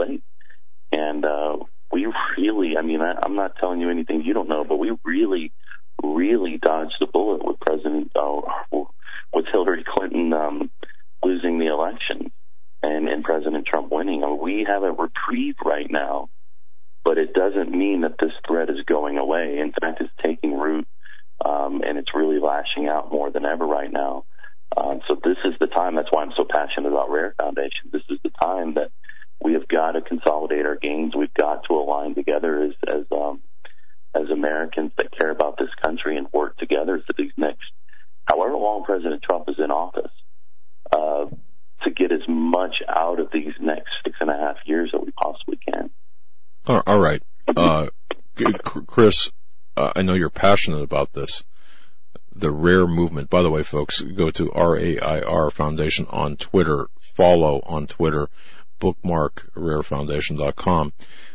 Some of your initiatives, because you testified before the United States Senate on issues relating to the consequences of agency efforts to de-emphasize radical Islam and combating terrorism. And of course, so important. But Rare Foundation, to me, this is so critical that people get behind you and this organization, your foundation. What are the initiatives of the Rare Foundation? What are you? So I'll use the example of San Diego School District. You know, here were parents that stood up, and they were concerned because their children were being indoctrinated, and they were going to be a part of a program that was geared towards softening them towards Islam and really making them afraid to even at the high school level to afraid to even speak about Islam. They shouldn't. They're going more and more into the school districts now, and so when you had parents stand up and speak up against this at district meetings against the San Diego School District, if Rare would have been active at that time, we would have used our national media contacts, our resources. We have a dynamic team, unfortunately, for right now. I can't lay out our team members right now, but we have a team of people that has the media contacts that could have made this a national spotlight from the beginning. We could have supported them in the local community, the parents and the children that didn't want to have a terrorist organization, and that's what Hamas is, and CARE is Hamas, training students. We would have highlighted the actual members on that San Diego school district that were supporting this by name and giving citizens all over the country the ability to contact that school district and say no, making it easy for people to get on and send emails and phone calls. And, it's not just the national figures, I guess, is what I'm passionate about, that we need to highlight. President Trump, his support staff, conservatives like yourself, and, organizations that are speaking truthfully. You have a voice, and oftentimes you're seeing what's going on at the national level. What we want to do, think of the Southern Poverty Law Center. They smear and vilify anyone who speaks against the progressive movement and against the Islamic movement. I mean, they called Ben Carson an extremist, for crying out loud.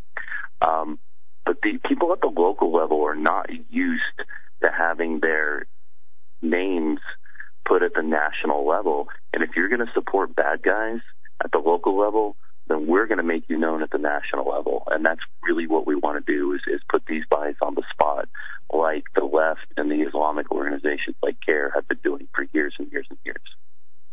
And, I'm looking at I got to find the title for what I'm looking at here, but it's a very well-known publication that talks about this. It's called The Civilization Jihad, Using Our Best American Instincts Against Us. Then it goes through a whole bunch of subchapters in that one chapter. Jihad by Interfaith Outreach, Jihad by Lawfare, Jihad by Metafare, and on and on and on. And that one case that you referenced in San Diego, they basically tried to not only change curriculum, but enact these anti-bullying statutes that would put Muslims above any other ethnicity or religious group, and it would basically make it a crime to insult somebody who is a Muslim, but it's okay to insult anybody else, to the point where it has they said it was going to violate the First Amendment. And not only that, it would be brainwashing children into a distorted view of what Islam really is.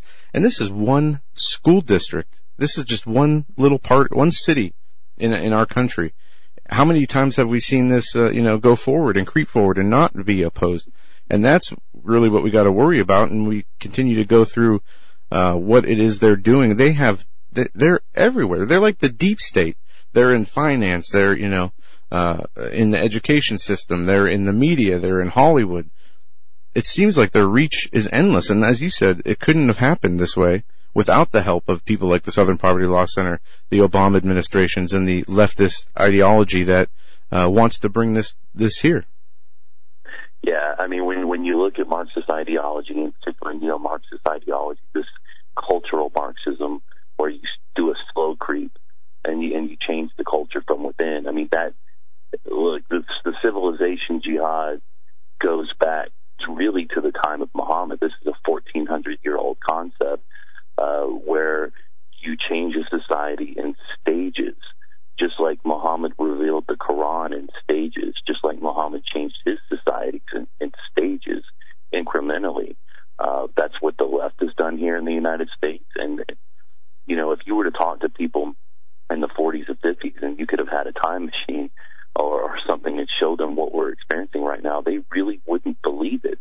But that's what happens when you get Marxists in our universities and in our schools, K through 12 now, 4 years. I mean, we've essentially lost 2 generations to this ideology, to the point that if you're a conservative or you're on the right or you're right of center in any way politically, and you believe in the Constitution and you believe in limited government and decentralized government, you've had to be swimming upstream your entire life, because everything that you're facing in the school system, in the workplace, in government is counter to that. And the counter is the Marxist movement.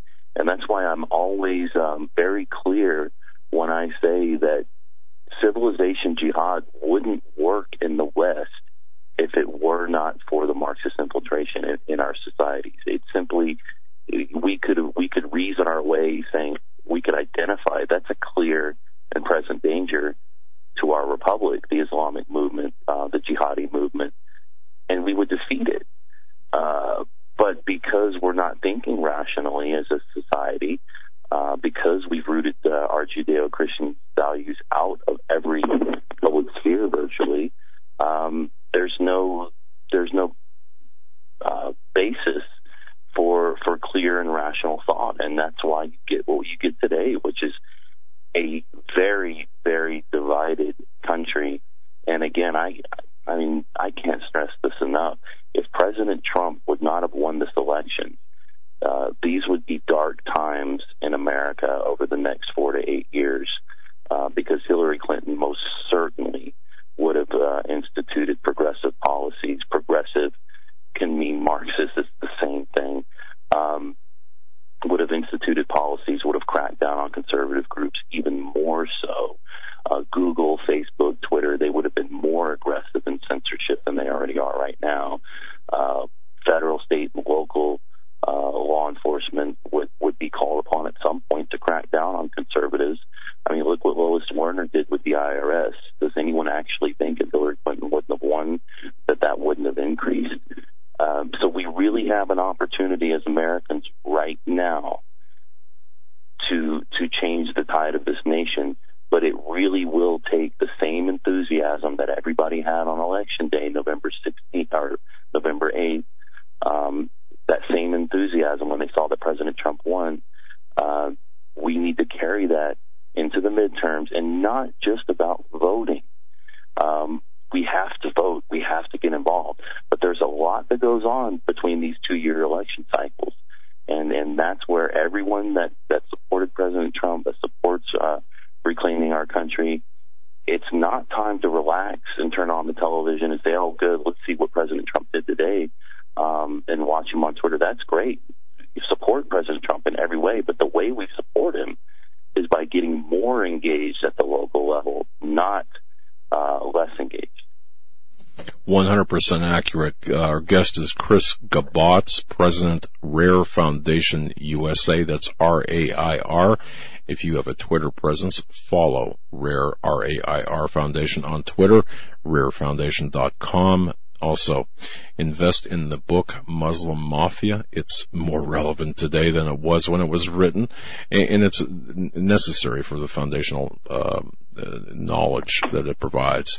And of course, exposing CARE, the Council on American Islamic Relations, for what it is. You had said something. I just want to clarify this. You said CARE is Hamas. Did I hear you correctly when you said that? Yeah, I mean, look, there was the Holy Land Foundation trial, which was the largest terrorism financing trial ever successfully prosecuted in U.S. history. Hamas, an organization that was funneling millions of dollars to Hamas, the Holy Land Foundation, was indicted on 108 counts and found guilty on 108 counts. And evidence clearly demonstrated in that trial that CARE was founded by the Palestine Committee, which the evidence identified in that trial showed that CARE was a Hamas organization. In fact, in 1993, the FBI was doing a investigation on Hamas, and they surveilled a meeting in Philadelphia where, per the FBI's memos entered into evidence in the Holy Land Foundation trial, they identified all members of that Philadelphia meeting as Hamas members. And there were 22 members there. Omar Ahmed and Nihad Awad were the two members there, and they are the co-founders of CARE. And you see this, by the way. Look at the reporting on the U.S. Embassy move, right? This is Hamas that has been, rational people would say, committing terrorism and certainly rioting. But the media, complicit with CARE, Hamas, is showing these as quote-unquote protests. Well, the whole purpose of CARE in their creation and in their own documents and their conversations was that, look, Hamas wasn't selling too well in the United States. It was a designated terrorist organization. So why don't we have an organization that can help with public relations? And if you notice, CARE primarily works in two spheres. They work in the media realm, and they work with legislators. And so in the media realm, there's a reason that these journalists, which mainstream media journalists in this country, we all know, certainly tend toward the left, if not outright Marxist. And they're all too happy to parrot the narrative of CARE that Hamas are the freedom fighters, that Hamas and the Palestinian plight are just fighting the oppression of the Israelis, and it's the opposite of the truth. The Israelis have a right to their nation and their state, and they have a right to not worry about suicide bombers blowing them up, or a right to not be stabbed when they're walking through the streets, and they have a right to not have rockets rain down on them from above. And this is Hamas that's behind this, and other terrorist groups in line with them. And other Muslim Brotherhood groups like the Muslim Students Association work hand in hand with CARE at the college level to get our university students to believe that the Israelis are the oppressors and the Hamas are the good guys. So there's more than enough evidence. You know, I've been saying this for years that CARE is Hamas, and this is one of the most litigious organizations in the world, and yet they've never sued me. And the reason they've never sued me is because it's true, and they know it's true, and they certainly don't want to be in a court of law with us laying out evidence as to why that statement is factual. Amen to that. And I wanted that lengthy or that longer explanation so people can understand that these are not innocuous. I mean, it sounds so flowery, you know, the Council on American Islamic Relations. Oh, it's just a innocuous kind of organization. No, it's not. In my view, it's not. It's like the ADL. You know, so yeah. All right.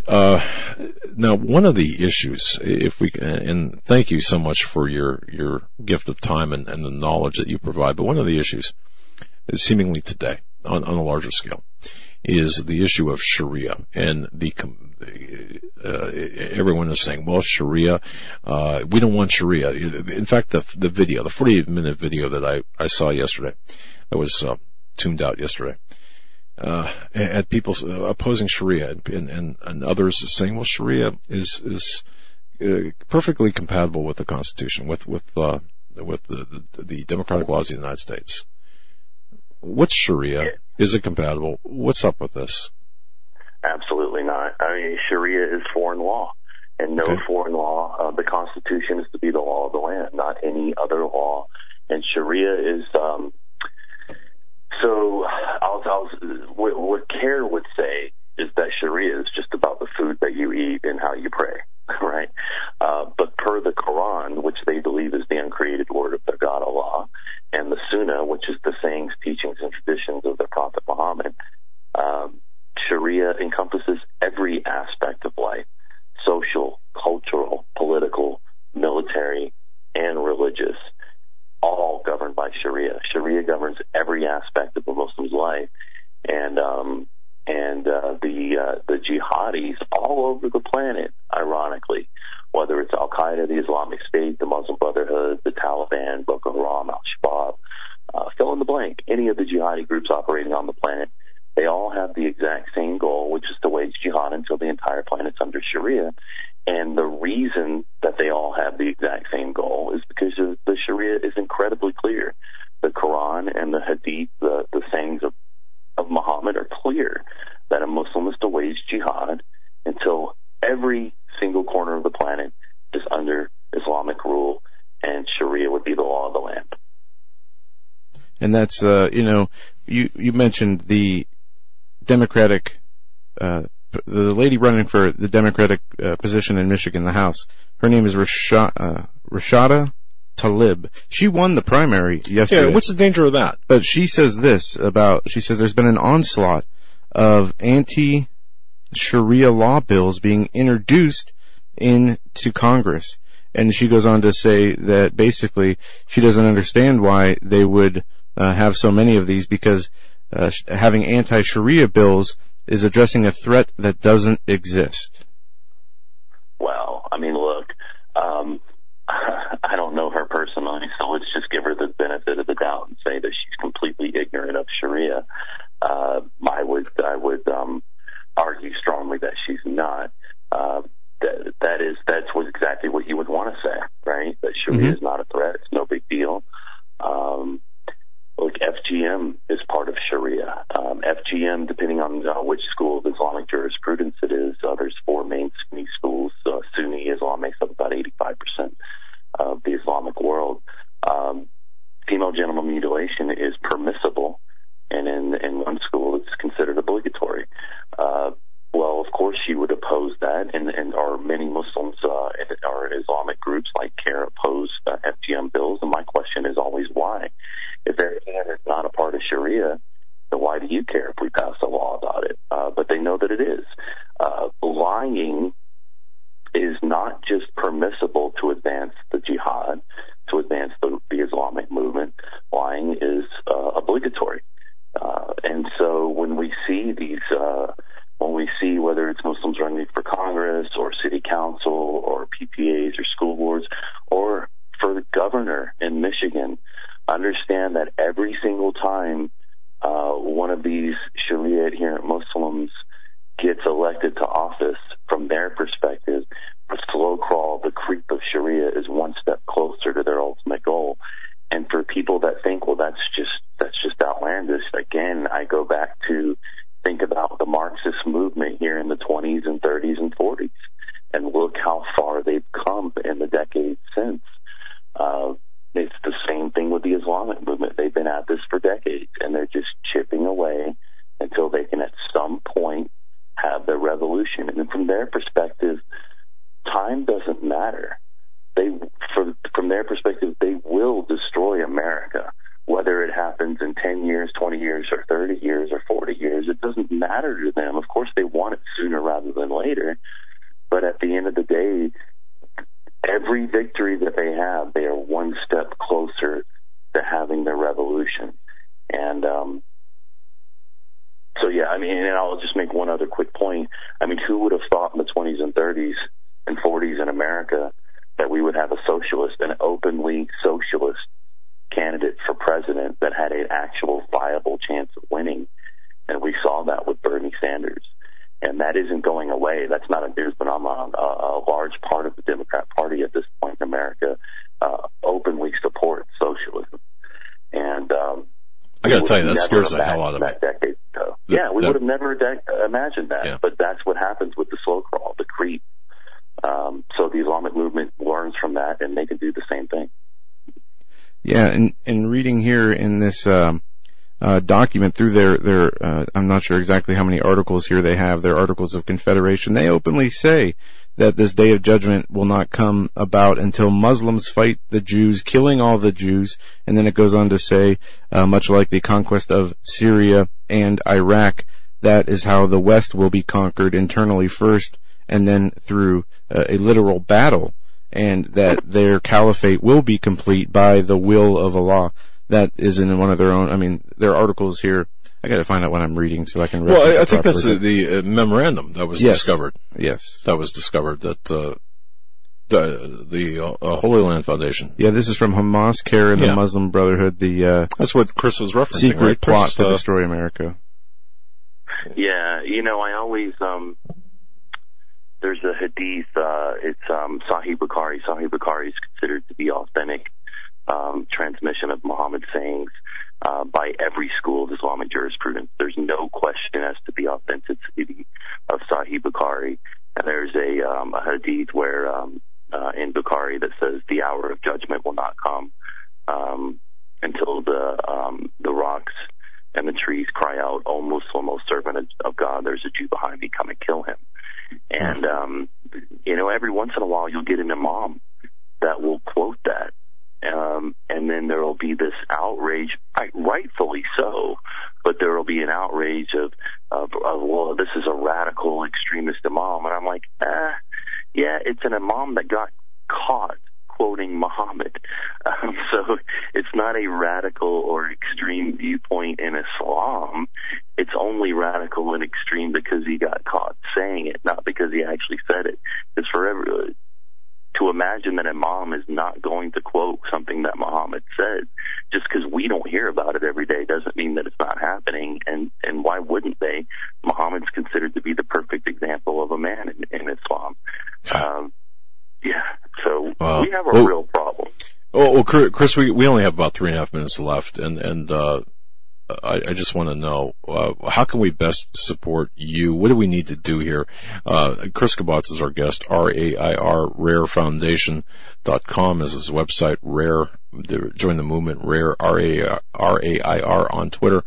But Chris, in the last few minutes we have, what do we need to do? We need to back your organization. How can we help? Because we got to stop this cancerous growth within our nation. Sure. Well, I can be reached at chris@rarefoundation.com. So not only can people sign up on the website so that when we actually launch, we're doing a lot of work right now. We're just not launching the public website yet.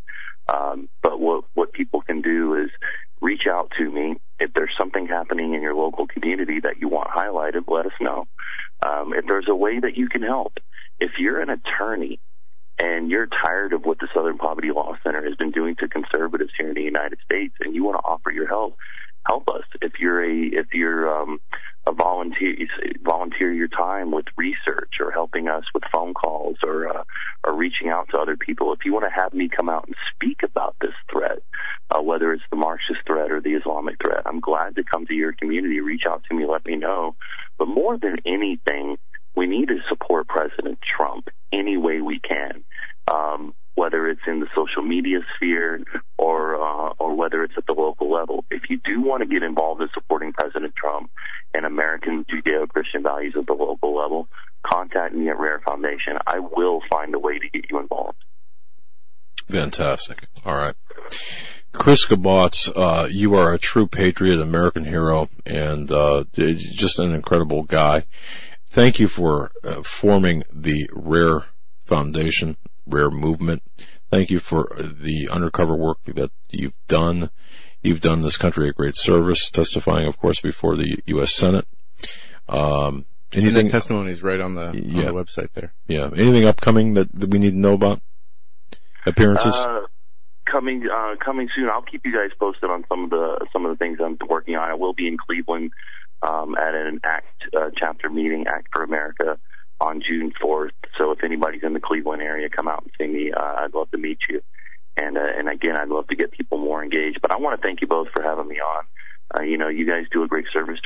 by speaking truthfully about real threats to our republic. And I really do appreciate you having me on, and it's a good conversation always. Well, thank you, and you're a national treasure. And I want to say this, one of our other guests, Mr. Randall Terry, just got done creating a documentary. It's titled Muhammad in His Own Words, and all he does is cite Muhammad's own words and uses it as a teaching tool against Islam, which is very effective. Terry's phenomenal. Randall Terry is absolutely phenomenal, and his work is spot on. And I hesitate. There's a lot of people that, I don't speak ill of people, but I certainly, if people aren't spot on in their analysis, then I typically shy away. But Randall Terry is spot on, and he really knows his stuff. Well, thank you. We're going to pass that along to him. Chris Kabatz, RAIR, rarefoundation.com, Rare Foundation on Twitter. Follow on Twitter. Support this movement. Contact Chris via his website. Should you be able to offer any assistance, we need to fight this cancer together. Chris, thank you so very much. May God bless you. Oh, God bless you. Thanks for having me on. All right. Folks, we're going to be right back. The last hour, Pastor David Langford, the voice of evangelism. Chris Kabatz, what a fantastic, gutsy guy. You're listening to the Hagmann Report. Stay tuned. Network break.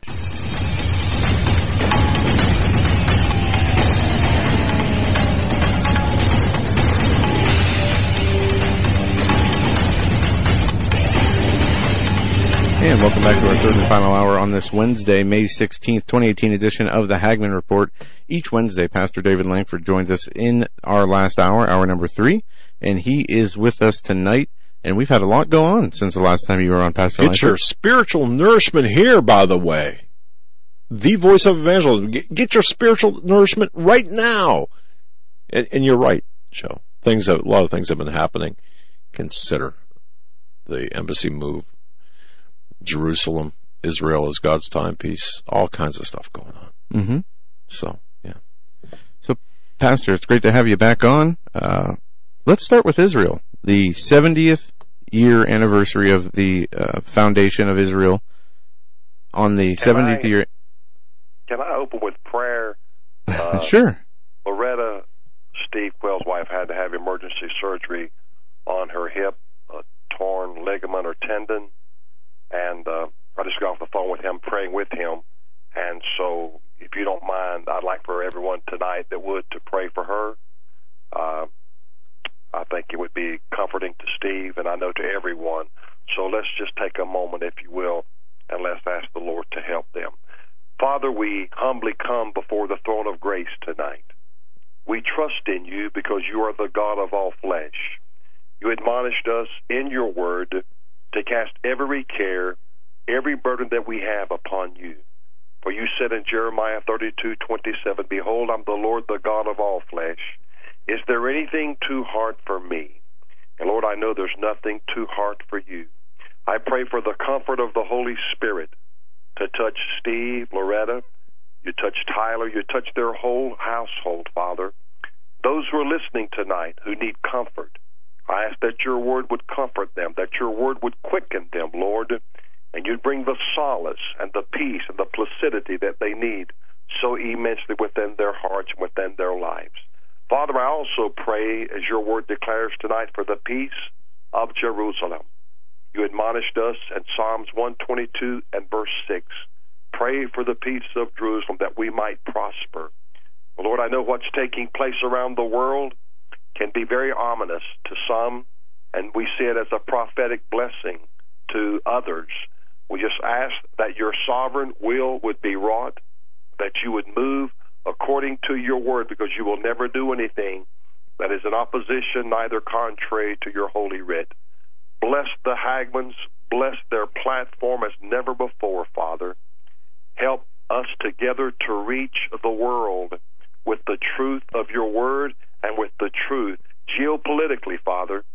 Give us the means, the mode, and the method to elaborate, to expound the truth in this hour, for the truth is the only thing that sets people free, and people need to be set free from the lies, the deceit, the deception, the duplicity, Lord, that has taken such a strong hold within our nation.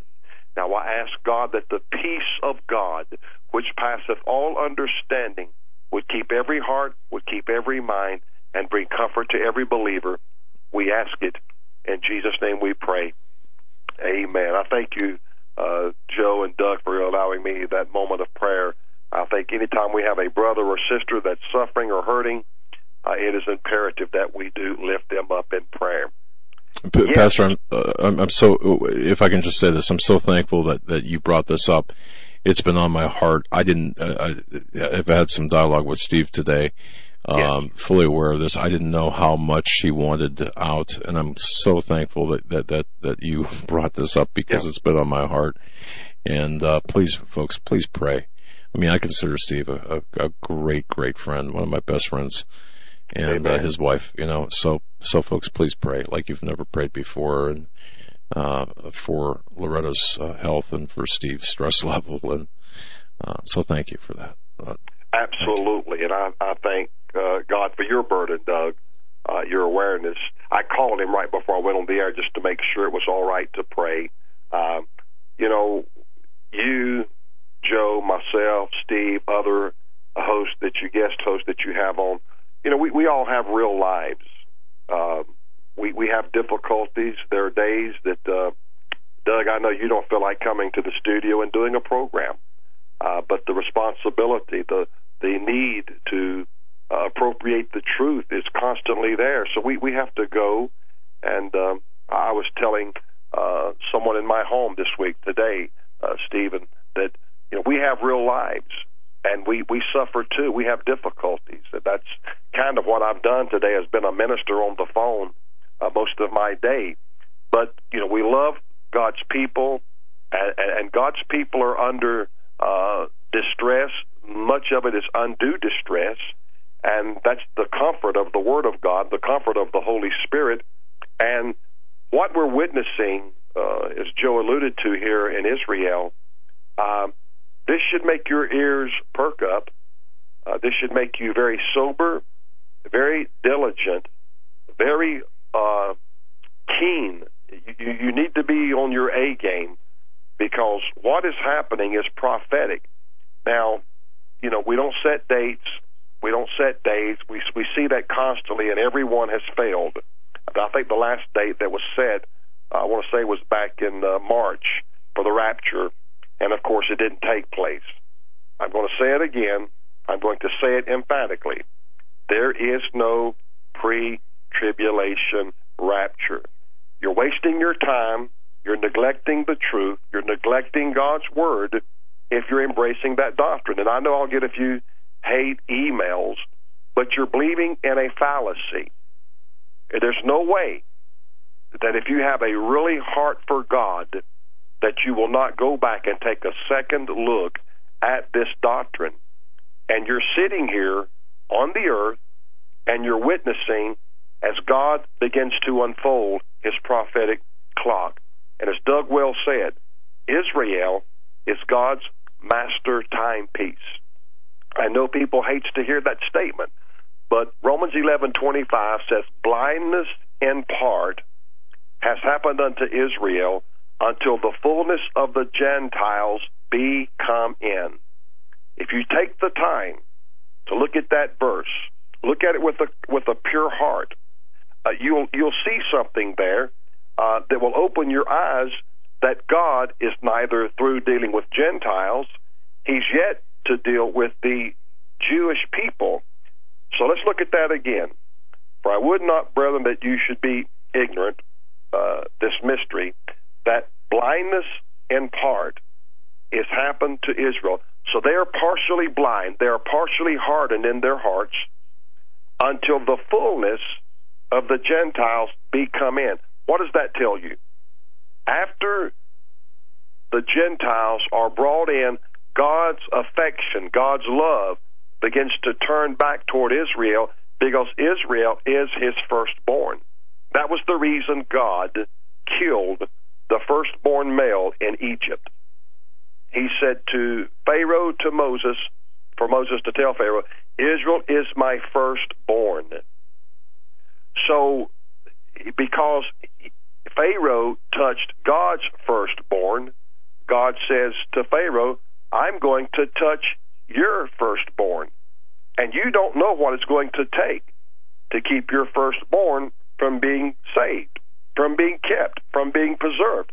But it's going to take the blood of a lamb that was slain, and that blood would be applied to the doorpost. I believe, personally, that those, whether they were Egyptians, which would make them Gentiles, or they were Israelites, if even Egyptians put the blood over their doorpost, they too would be saved. There were Egyptians, and I won't get into all of this tonight, but in the book of Numbers it talks about the mixed multitude. There were mixed Egyptians in with the Israelites, and they were saved. Why were they saved? They were behind a door where the blood had been applied to the doorpost and to the door lintel. In Exodus 4:21, and the Lord said unto Moses, when thou goest to return into Egypt, see that thou do all those wonders before Pharaoh, which I have put in thine hand, but I will harden his heart, that he shall not let the people go. And thou shalt say unto Pharaoh, thus saith the Lord, Israel is my son, even my firstborn. And I say unto thee, let my son go, that he may serve me. And if thou refuse to let him go, behold, I will slay thy son, even thy firstborn. So this is under the law, under the Mosaic covenant, eye for an eye, tooth for a tooth. So he says, you touched my firstborn, I'm going to touch even your firstborn. So it all evolves around how God is dealing with the nation of Israel. Now, I'm sure many people saw the medallion where there's going to be a coin. Doug, you know if it's going to be a coin, that medallion that was on the wall as they were? Yeah. Okay. Yes, I believe it. I believe that to be the case, yes. Okay. And Joe's nodding in agreement, yeah. Yes. Okay. Why is that significant? Now, we've talked about this now for almost a year and a half, pushing 2 years, about Donald Trump being a type of King Cyrus. Now, on that coin that everyone saw around the world, it had a Bible verse on it. And the Bible verse was Ezra chapter 1, verse 2, he hath charged me to build him a house, and I think that's all you could read, but the verse says, he hath charged me to build him a house at Jerusalem, which is in Judah. Now, let's look at the whole context of that verse that is printed on that medallion or that coin. Ezra chapter 1, verse 1. In the first year of Cyrus, king of Persia, that the word of the Lord by the mouth of Jeremiah might be fulfilled, the Lord stirred up the spirit of Cyrus, king of Israel, or king of Persia, that he made a proclamation throughout all his kingdom, and put it also in writing, saying, thus saith Cyrus, king of Persia, the Lord God of heaven, hath given me all the kingdoms of the earth, and hath charged me to build him a house at Jerusalem, which is in Judea. You know, it looked like Trump had no way possible to win the election. I mean, there were 16 Republican candidates. All of those guys were part of the Council on Foreign Relations. They were initiated by every group in America. But this one man, against all odds, God allowed to be elected. And we forget what God says in His Word. And you've heard me say this. Sometimes people do things, whether it's a good deed or a bad deed, they do it because God put it in their heart. And you may say, well, would God put it in someone's heart to do something evil? Absolutely. How do I know that? I just shared with you from Exodus 4:21. I will harden his heart that he shall not let the people go. God, Elohim personally, hardened Pharaoh's heart so that he might display his wonders and his glory. Jehovah told Moses, he said, Abraham knew me by my covenant. You're going to know me by my judgments. Very, very tremendous contrast in the revelation of God, Elohim. Elohim fundamentally means creator. And so the creator, whom man has never seen, no man has ever seen God at any time, John said in John 1:18. He is the one that's omniscient and omnipresent and omnipotent, making all of these things come to pass. And men may perceive, well, I'm just doing this because it's what I want to do. But Revelation 17:17 said, for God had put it in their hearts to fulfill his will. Now, here's a man that was not ever elected so much as a mayor of any city, but he becomes the president of the United States. Why? And we've talked about this scores of times. It was the right time, at the appointed time. We see the word appointed/time, the appointed time. We've talked about the chronos, the succession of time, 1, 2, 3, 4, 5. Then we get to the kairos, a divine appointed time when foreordained events must come to pass. Cyrus was named Cyrus 150 years before he was born. But the appointed time came to fruition that when God would make him a conqueror, God would make him a ruler, and God would put him in a position to allow Israel to go back to Jerusalem and rebuild the temple. We're witnessing a repeat of history, and it is amazing to witness as God does these things. Now, I want to be careful. I have a higher level of degree of confidence now than what I had 25 years ago. 25 years ago, this same scenario began to produce itself on September the 11th, Rosh Hashanah, 1993, on the White House lawn, when Yasser Arafat and Yitzhak Rabin made a covenant. You all remember the picture of Yitzhak Rabin, Yasser Arafat, standing on the White House lawn. The peace treaty, the peace agreement that they signed was known as the Peace and Security Agreement. That would be 1 Thessalonians 5:3. For when they shall say peace and safety, then sudden destruction. All right. These two men were shaking hands. Bill Clinton was standing behind both men. If I remember correctly, his left hand was on the shoulder of Yitzhak Rabin. His right hand was on the shoulder of Yasser Arafat.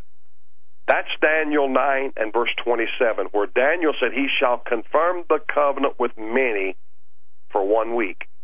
Now, a confirmation is a secondary action of something that has already taken place.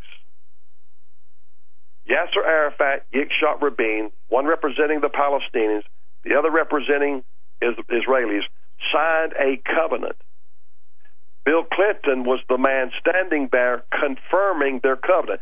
Now, regretfully, pre-tribulationists have espoused a lot of false doctrine in the sense down to the fact that they said the Antichrist makes a covenant with Israel. That's not what the Bible says. The Bible doesn't say he makes a covenant. The Bible says he confirms a covenant. It'd be like me witnessing, Joe, you and your dad sitting there, and y'all come to an agreement on something. I'll take Monday's program, Dad, you take it off, and then we'll come back together Tuesday, and you shake hands. And I sit there and I witness that, and I say, I'll confirm that. I didn't do anything except decree I would confirm their agreement. And this is what's being worked on right now. Now, here's the real $64,000 question. Donald Trump took Jerusalem off of the negotiating table. That was unheard of. That was unimaginable. That was unthought of. Mahmoud Abbas says, you've lost your power to negotiate. You have already failed us in taking Jerusalem off of the table. Well, the truth is, nobody had ever said that. Nobody had ever done that. But this is a means and a mode of getting the Islamic world to negotiate with better faith. See, now I know there's a lot of anti-Semitism exploding right now, and I hear it from purported Christians. Israel are over there killing people left and right. If you'll go down to Gaza every day, there's a crossing there where they bring in thousands of pounds of food, fuel, medicine. This goes on all the time. But what Israel is doing, they're watching and they're guarding what goes through, because there were years they were bringing in a concrete by the thousands of bags. And what was the Palestinians doing? Used it to build concrete bunkers so they could attack Israel. And so they had to become careful, even letting the Palestinians have concrete, Doug. And so to keep them from being so castigated, which they are continually, it doesn't matter what Israel does, they're going to be persecuted. You know, the word persecution, it means to be pursued after. Jesus told the disciples in Matthew 24:9, he said, you're going to be afflicted, you're going to be persecuted. In other words, you're going to be vehemently pursued in the time of the end. I find it amazing how that Jesus said, all the nations of the world, you're going to be hated of all nations for my name's sake. Why? Now think about this, guys. Why is the hatred so vehement toward Israel? Because Jesus came through the lineage of the Israeli men. We got our Messiah came through the seed of the woman, Genesis 3:15. We received the word of God from the Jewish people. God gave them a city called Jerusalem. Jerusalem has 5,000 years of recorded history. I was in Jerusalem, and I had dinner with the Ministry of Tourism, and he was telling me that, talking about the Quran, he said to me, you know how many times the word Jerusalem is mentioned in the Quran? And I said, no, sir. He said, not once. I said, what? He said, not one time is the word Jerusalem ever mentioned in the Quran. And when you look at Jerusalem, Mount Zion, etc., in the Old Testament, I want to say he said it was mentioned 300 or 600 times. What does that tell you? It tells you the authenticity of God's Word is true. The validity of God's Word is true. It's the only city in the world where God put His name. It's the city where the Antichrist is going to stand up and declare himself to be God. I know there are those who despise and loathe John Hagee and others who are, quote-unquote, Zionist. Well, just look up the word Zionist, see what it means. It means a right to have a piece of land. I'm an American. I have a piece of land that I live on. It's one of my rights as a United States citizen. And there are those who are just, they're poison. I mean, that's the only way I can describe some of the people today that claim to be Christians. They're poison. They're full of venom because they've read somebody's book. They didn't get this out of the Bible. They did not get this idea out of the Bible. They got this from somebody who is totally anti-Semitic.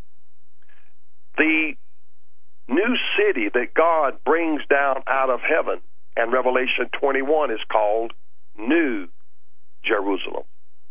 On New Jerusalem, it has 12 foundations, whose names are written on the 12 foundations, the 12 apostles. I believe Judas Iscariot's name will not be on there. I believe that Paul the Apostle's name will be on there. There are 12 gates of pearl on New Jerusalem. The 12 tribes of Israel are engraved on the 12 gates of New Jerusalem. You say, I hate Israel. Well, you're going to hate New Jerusalem because the name of every Israeli tribe is going to be on those gates.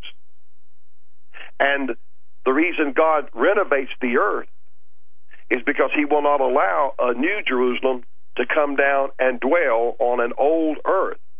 So Revelation 21:1, John said, I saw a new heaven and a new earth, for the first heaven and the first earth were passed away, and there was no more sea.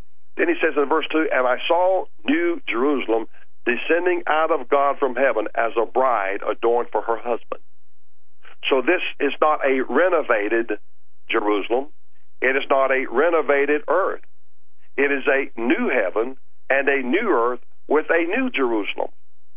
And so, you know, I personally, Doug, I don't see how people that claim to be Christians and read the Word of God can have this hatredness.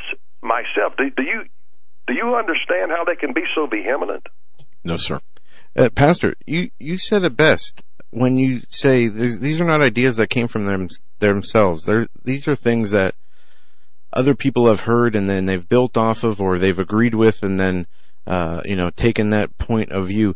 You know, one of the things that when we talk about what happened on Monday, the 62 dead Palestinians, you know, Hamas came out this morning and said, 50 of those are terrorists.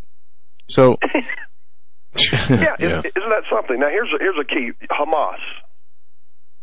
When you look up the word violence in the Hebrew, it is spelled C-A-H-A-M-A-S, Hamas. And they pronounce it Hamas. They are telling you they are violent people. You know, Israel's got so many drones, so many cameras. They witness so much stuff that goes on, and yet you give them that footage, and the world says, oh, that is a lie. And yet, just a few years back, they discovered all those tunnels. Israel didn't even know these scores and scores of tunnels were already dug, and they were planning to have an uprising inside Israel. And Israel is the only democracy, and I know the scriptures, folks. Don't send me your hate emails and all this stuff tomorrow. I know Revelation 11 verse 8. It calls Jerusalem the spirit of Sodom and Gomorrah. I'm aware of that.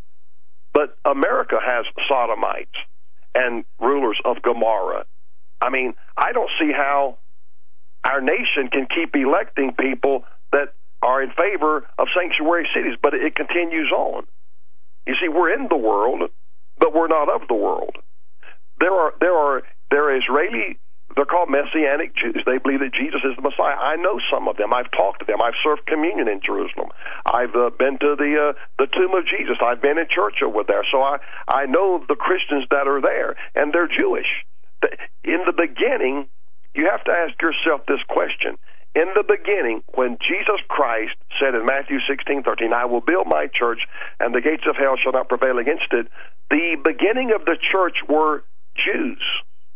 Jewish people that became converted to the doctrine of Christianity through Jesus Christ our Lord. That's why Acts 11 says they were first called Christians at Antioch. But the church early on was /Jewish/Christianity. That's what it was. This is why Peter preached so powerfully on the day of Pentecost in Acts 2:36. He said, therefore, let all the house of Israel know assuredly, that same Jesus, whom ye have crucified, God hath made him both Lord and Christ. Now when they heard this, they were pricked in their heart, and said unto Peter and to the rest of the apostles, men and brethren, what shall we do? Then Peter said unto them, repent and be baptized, every one of you, in the name of Jesus Christ, for the remission of your sins, and ye shall receive the gift of the Holy Ghost. Baptism is about identity. They were adamant early on to be identified with Moses and the law. Peter stands up and says, you got to forget that now. We're going a different direction. We're going another way. It's called grace.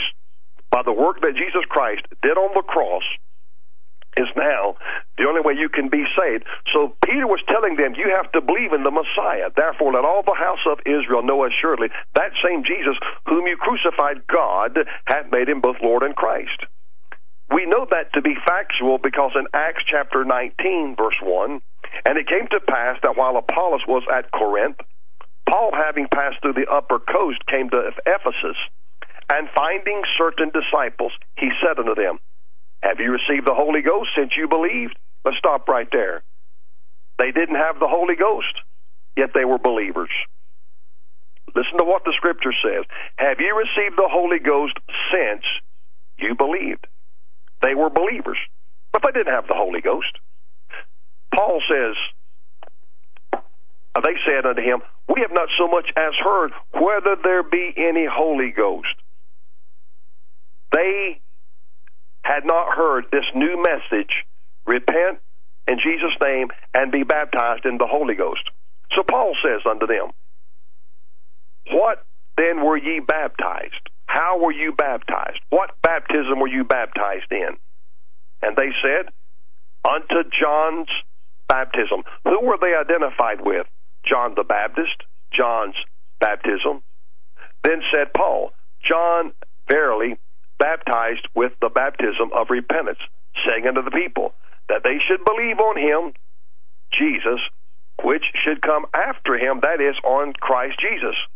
When they heard this, they were baptized in the name of the Lord Jesus. And when Paul had laid his hands upon them, the Holy Ghost came on them, and they spake with tongues and prophesied. So they were believers, but they had not yet received the Holy Ghost. Now, what was John's baptism? Matthew 3:11. John said, I indeed baptize you with water unto repentance. But he that cometh after me is mightier than I, whose shoes I'm not worthy to bear. He shall baptize you with the Holy Ghost and with fire. John's was a baptism of water. Jesus was a totally different baptism. It was a baptism in the Holy Ghost. Now, there will be some who will put emphasis on the water. John and Paul put the emphasis on the Holy Ghost. This is the greatest. Well, I'm going to retract that statement. This is one of the many baptisms. Now, I know that may throw some of you a curve, but there are multiple baptisms. How do we know that? Hebrews chapter 6, verse 2, of the doctrine of baptisms and of laying on of hands and of resurrection of the dead and of eternal judgment. Doctrine of baptisms. It is plural. See, there's also another baptism we never hear talked about, we never hear mentioned. It's never physically seen. There's never any certificate or anything to give you to verify that, but it's the baptism into the body of Christ. You say, now, well, where's that at? Well, glad you asked the question. 1 Corinthians 12, verses 12 and 13. For as the body is one, and hath many members, and all the members of that one body being many are one body, so also is Christ. Christ is one body. Now here's the verse. For by one Spirit, that's the Holy Spirit, are we all baptized into one body, whether we be Jews or Gentiles, whether we be bond or free, and have been made to drink into one Spirit. For the body is one member, but is not one member, but many members. In other words, you have feet, eyes, hands, nose. All of these are members. So Paul says, for by one Spirit, the Holy Spirit, are we all baptized into one body. Whose body? The body of Christ. Doesn't matter whether you're Jew, doesn't matter whether you're Gentile. See, that was one of the great mysteries. And of course, it's the Jewish people that brought us these great mysteries and these baptisms. We wouldn't even know this if we didn't have the Word of God. Now, Ephesians 2 and 15, Paul said, having abolished in his flesh the enmity or the hostility, even the law of commandments contained in ordinances, for to make in himself of twain one new man, so making peace, and that he might reconcile both unto God in one body. Whose body? Jesus Christ. That he might reconcile both unto God in one body by the cross, having slain the enmity thereby. If there's ever any emphasis to be placed on anything, the emphasis must be placed on the work that Jesus did and accomplished on the cross. Paul didn't even preach baptism, folks. Now, I know that may upset some people, but I'm just telling you what Paul said about himself. He didn't preach baptism. He preached the cross. He said in 1 Corinthians 1 and 15, lest any should say that I had baptized in mine own name. Now we're getting down to the names. We won't get into all of that tonight, but one said I'm of Paul, one said I'm of Apollos, another said I am of Cephas. And Paul said, is Christ divided? Was Paul crucified for you, or were you baptized in the name of Paul? And he said, I thank God that I baptize none of you but Crispus and Gaius. Why? He said, for the preaching of the cross is to them that perish foolishness, but unto us which are saved, it is the power of God. Let me back up one verse, verse 17. 1 Corinthians 1:17. For Christ sent me not to baptize. Now you would think, if a man God ordained as an apostle, he wrote 13 epistles, he didn't put the emphasis on the baptism. He put the emphasis on the cross. Those Ephesians were believers. They were saved, but they had never received the Holy Ghost. Why? Because in believing Jesus' work on the cross, that's what baptizes you into Christ's body. But there's, you don't never get wet. You don't get a certificate. You don't get anything when you're baptized into the body of Christ. This is one of the other baptisms. We never talk about that. Some of you listening to me tonight, you've never even heard this subject. And I'm not trying to blow you away. I hope I am not appearing to be arrogant or self-righteous, that I know more or I'm smarter. But this is something that we don't talk about. We talk about what we understand. So if we don't understand something, we just leave it alone because we don't understand it. But the truth is, every person who believes in Jesus has been baptized into his body, which is the church. So that's why I wrote that book. The church is not feminine. The church is masculine because the church is Jesus Christ. The Father presents to him a glorious church, but Jesus purchased the church with his own blood. So the emphasis is supposed to be on what Jesus did on the cross. And when you look at the Bible, the Old, the New Testaments, you look at all the prophecies, you look at all the scriptures, these came through the Jewish people. Now, Isaiah prophesied so much about the Jewish people and the Messiah. It's been said that the book of Isaiah is the fifth gospel because God gave Isaiah such revelation. Isaiah 53:5 says, but he was wounded for our transgressions, he was bruised for our iniquities, the chastisement of our peace was upon him, and by his stripes we are healed. Isaiah 53:12 says, because he hath poured out his soul unto death, he was numbered with the transgressors, and he bore the sin of many, and made intercession for the transgressors. Jesus died between two thieves. Isaiah 7:14, therefore the Lord himself shall give you a sign. Behold, a virgin shall conceive and bear a son, and thou shalt call his name Emmanuel. Isaiah 9:6, for unto us a child is given, a son is born. His name shall be called Wonderful Counselor, the Mighty God, the Everlasting Father, the Prince of Peace. Isaiah had such insight from an Old Testament perspective. He foretold how Jesus would be beaten, wounded, marred, and mutilated, how that a virgin would conceive through the Holy Spirit and bear a son. Isaiah was writing things a natural man could never understand. When Nicodemus in John 3 came to Jesus, and Jesus said, you must be born again. Nicodemus said, how am I going to get back into my mother's womb the second time? He was a ruler, a leader among the Jewish people, but he didn't get it. And Jesus said, except a man be born of water and of the Spirit, he cannot enter into the kingdom of God. See, water, when they thrust the spear into Jesus' side, they said in John 19, forthwith came blood and water. That water speaks of his humanity. Well, what's significant about that? Well, there's a sac around the heart called the pericardium. And this sac has fluid in it. It's what protects the heart when a person, like playing football, can be hit so hard in the chest and not stop the hearts because of the pericardium sac, that water, that fluid. When that Roman soldier thrust that spear into Jesus' side, it says, forthwith there came blood and water. Jesus knew this was going to happen to him because he said, except a man be born again of water and of the Spirit, which the water part and the blood coming from his heart showed his humanity. He was God, but he was human. And how does this take place? By the Spirit. Verily, verily, I say unto thee, except a man be born of water and of Spirit, he cannot enter into the kingdom of heaven. That which is born of the flesh is flesh. That which is born of the Spirit is spirit.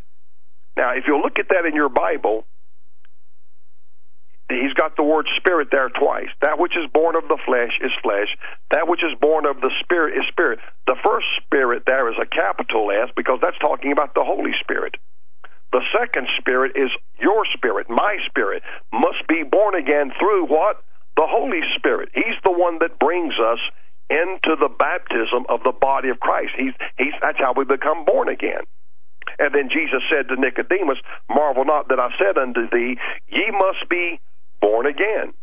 The wind bloweth where it listeth, and thou hearest the sound thereof, but canst not tell whence it cometh, and whither it goeth.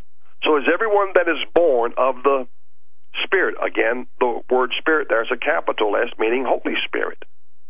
And as I witness the hatred and the malice, I'm going to say something here, and I know this is going to really make people mad, but I'm going to say it anyway. I question your salvation. God is a spirit. They that worship God must worship God in spirit and in truth. There are a lot of people who may have truth, but they don't have any spirit. They may have spirit, but then they have no truth. Jesus said, if you're going to worship the Father, you must worship him in spirit and in truth, for the Father seeketh such to worship him. In other words, you have to have both. You must be born again. A sinner cannot worship God. Now, there are sinners thinking they're worshiping God, but it's vain, it's worthless, it's fruitless. God doesn't even recognize it. That's Isaiah chapter 1. He said, I'm tired of your vain oblations. I'm tired of your sacrifices. I'm tired of your new moons. I'm tired. All you are religious. There are a lot of people, because they've never been born of the Spirit, they're having a form of godliness, but they're denying the power of them. The power is the Holy Spirit. And they're denying that power, that Holy Spirit, to work in their lives and change them and make them complete. Now, just because you are born again, you have the Spirit of Christ, you're still held captive to your earthen clay jar. That's the problem with us. I live in this house of flesh. Bars of clay, they hold me. Dottie Rambo wrote a song. These bars of clay, they hold me hostage. So my conflict is with my spirit and with my flesh. And just because I'm born again doesn't mean I'm not going to have any fleshly problems. You'll have fleshly problems until you die. Your objective is to keep yourself submitted to the Spirit of Christ. Romans 8:9, Paul said, if any man have not the Spirit of Christ, he is none of his. Those Ephesians in Acts 19 had the Spirit of Jesus, but they had not been born again. Let me quote it again, Romans 8:9. If any man have not the Spirit of Christ, he is none of his. They were of Christ because they said we're believers. We believe in Jesus Christ. But they had never heard whether there was any Holy Ghost or not. So this is where we get into spiritual maturity. And no two people are at the same spiritual level in their lives. None of us. I'm not where Joe is. I'm not where Doug is. I'm not where Steve is. I'm not where Henry Groover is. We're all at a different level. It may be, if we could measure it, it may be 1/10 of a difference, or it may be a yard different, or a mile different. That's not our place to judge or to even compare ourselves. That's a terrible mistake in Christianity today. People or comparing themselves. Well, am I as spiritual as Doug Hagmann? Am I as spiritual as Joe Hagmann? Well, 2 Corinthians 10 verse 12 says, "For we dare not make ourselves of the number or compare ourselves with some that commend themselves, but they measuring themselves by themselves and comparing themselves among themselves are not wise. But we will not boast of things without our measure, but according to the measure of the rule which God hath distributed to us, a measure to reach even unto you. For we stretch not ourselves beyond our measure, as though we reach not unto you. For we are come as far as to you, also in preaching the gospel of Christ." The message is always about one person, Jesus. Everything the Holy Spirit does directs us toward Jesus. When we preach the Word of God, it directs us back toward Jesus. God the Father directed the attention at one person, Jesus. "For God so loved the world that he gave his only begotten Son, that whosoever believeth in him," Elohim or Jesus, believe in Jesus. If you believe in Jesus, you're going to believe in Elohim. Because Jesus said to Philip, "When you've seen me, you've seen the Father." It's all right there. But again, he said they have eyes to see, they see not. They have ears to hear, they hear not. He said, "This people's hearts are waxed gross, lest they should be converted and I should heal them." That's Matthew 13, verse 15. So this is what's happening. And so I know there will be those who will be offended. When I said a while ago, if you are anti-Semitic and you have this hatred, you have this malice, I have to believe you're not baptized into the same body of the Lord Jesus Christ. You're outside of his body. If you are outside of Christ's body, you're none of his. I'll quote it again, Romans 8:9. "If any man have not the Spirit of Christ," the Spirit of Jesus, he's none of his. You're not part. Now, Jesus, in Matthew 7:21, he said, "Not everyone that saith unto me, Lord, Lord, shall enter into the kingdom of heaven, but he that doeth the will of my Father." That they are so intertwined, Jesus and the Father. If you love Jesus, you are going to do what the Father has willed. Jesus said, "Whatsoever you ask the Father in my name, he will give it you." So we come and we petition the Father in Jesus' name. Everything is about the name of Jesus. He said, "You'll cast out devils in my name. You preach the word in my name." Everything is about the power of the name of Jesus Christ. That's Acts 4:12. "Neither is there salvation in any other, for there is none other name under heaven given among men whereby we must be saved." See?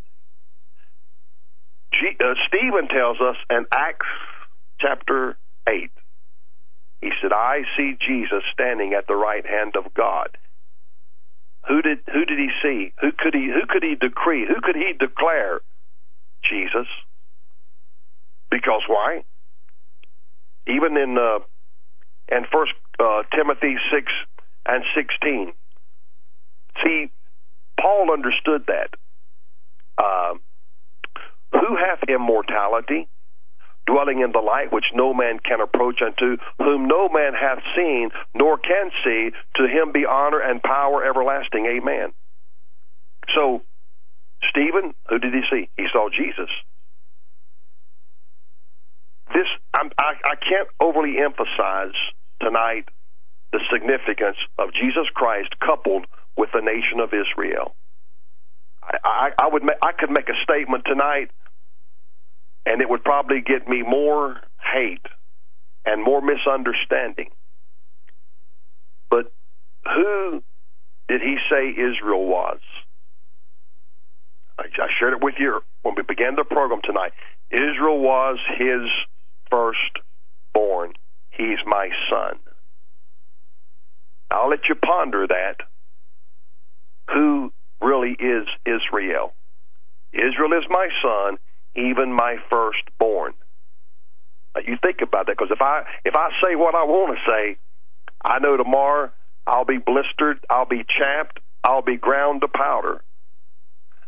But he said, let my son go, that he may serve me, and if thou refuse to let him go, behold, I will slay thy son, even thy firstborn. There's something about the firstborn, even the firstborn of the father. The firstborn of the father. He's my son. So he says, my retribution will be, I will slay, I will kill your firstborn. And in closing tonight, one of the reasons it is important to pray for Donald Trump, he's working on a peace deal, folks. I don't know what it is. I'm anxious to see the ramifications also of this peace treaty. As I said years ago, they've been working on a shared agreement with the Temple Mount. Islam, Judaism, Christianity. We're in the time of the end. And all of those of you, and I get the reproof, and I get the rebuke, and I get the criticism. I wish you wouldn't castigate those who believe in the pre-tribulation rapture. It insults us. I'm not trying to insult no one. I'm trying to give you truth that you can see what's going on.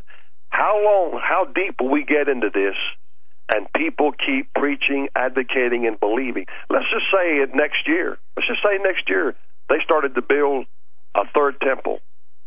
What are you going to say then? How are you going to perceive Bible prophecy then? Are you going to say, oh, Pastor Langford, he's still wrong. Oh, I know they're building a temple, but that doesn't mean anything. Listen, he came unto his own, and his own received him not. But as to men as received him, to them gave he power to become the sons of God. We're witnessing special things taking place, and this is the power of prophecy. This is what lets the world know God is real, God is sovereign. Why? Because he has already foretold these things, how they would be, what they would be, where in Jerusalem they would take place, etc., etc., etc.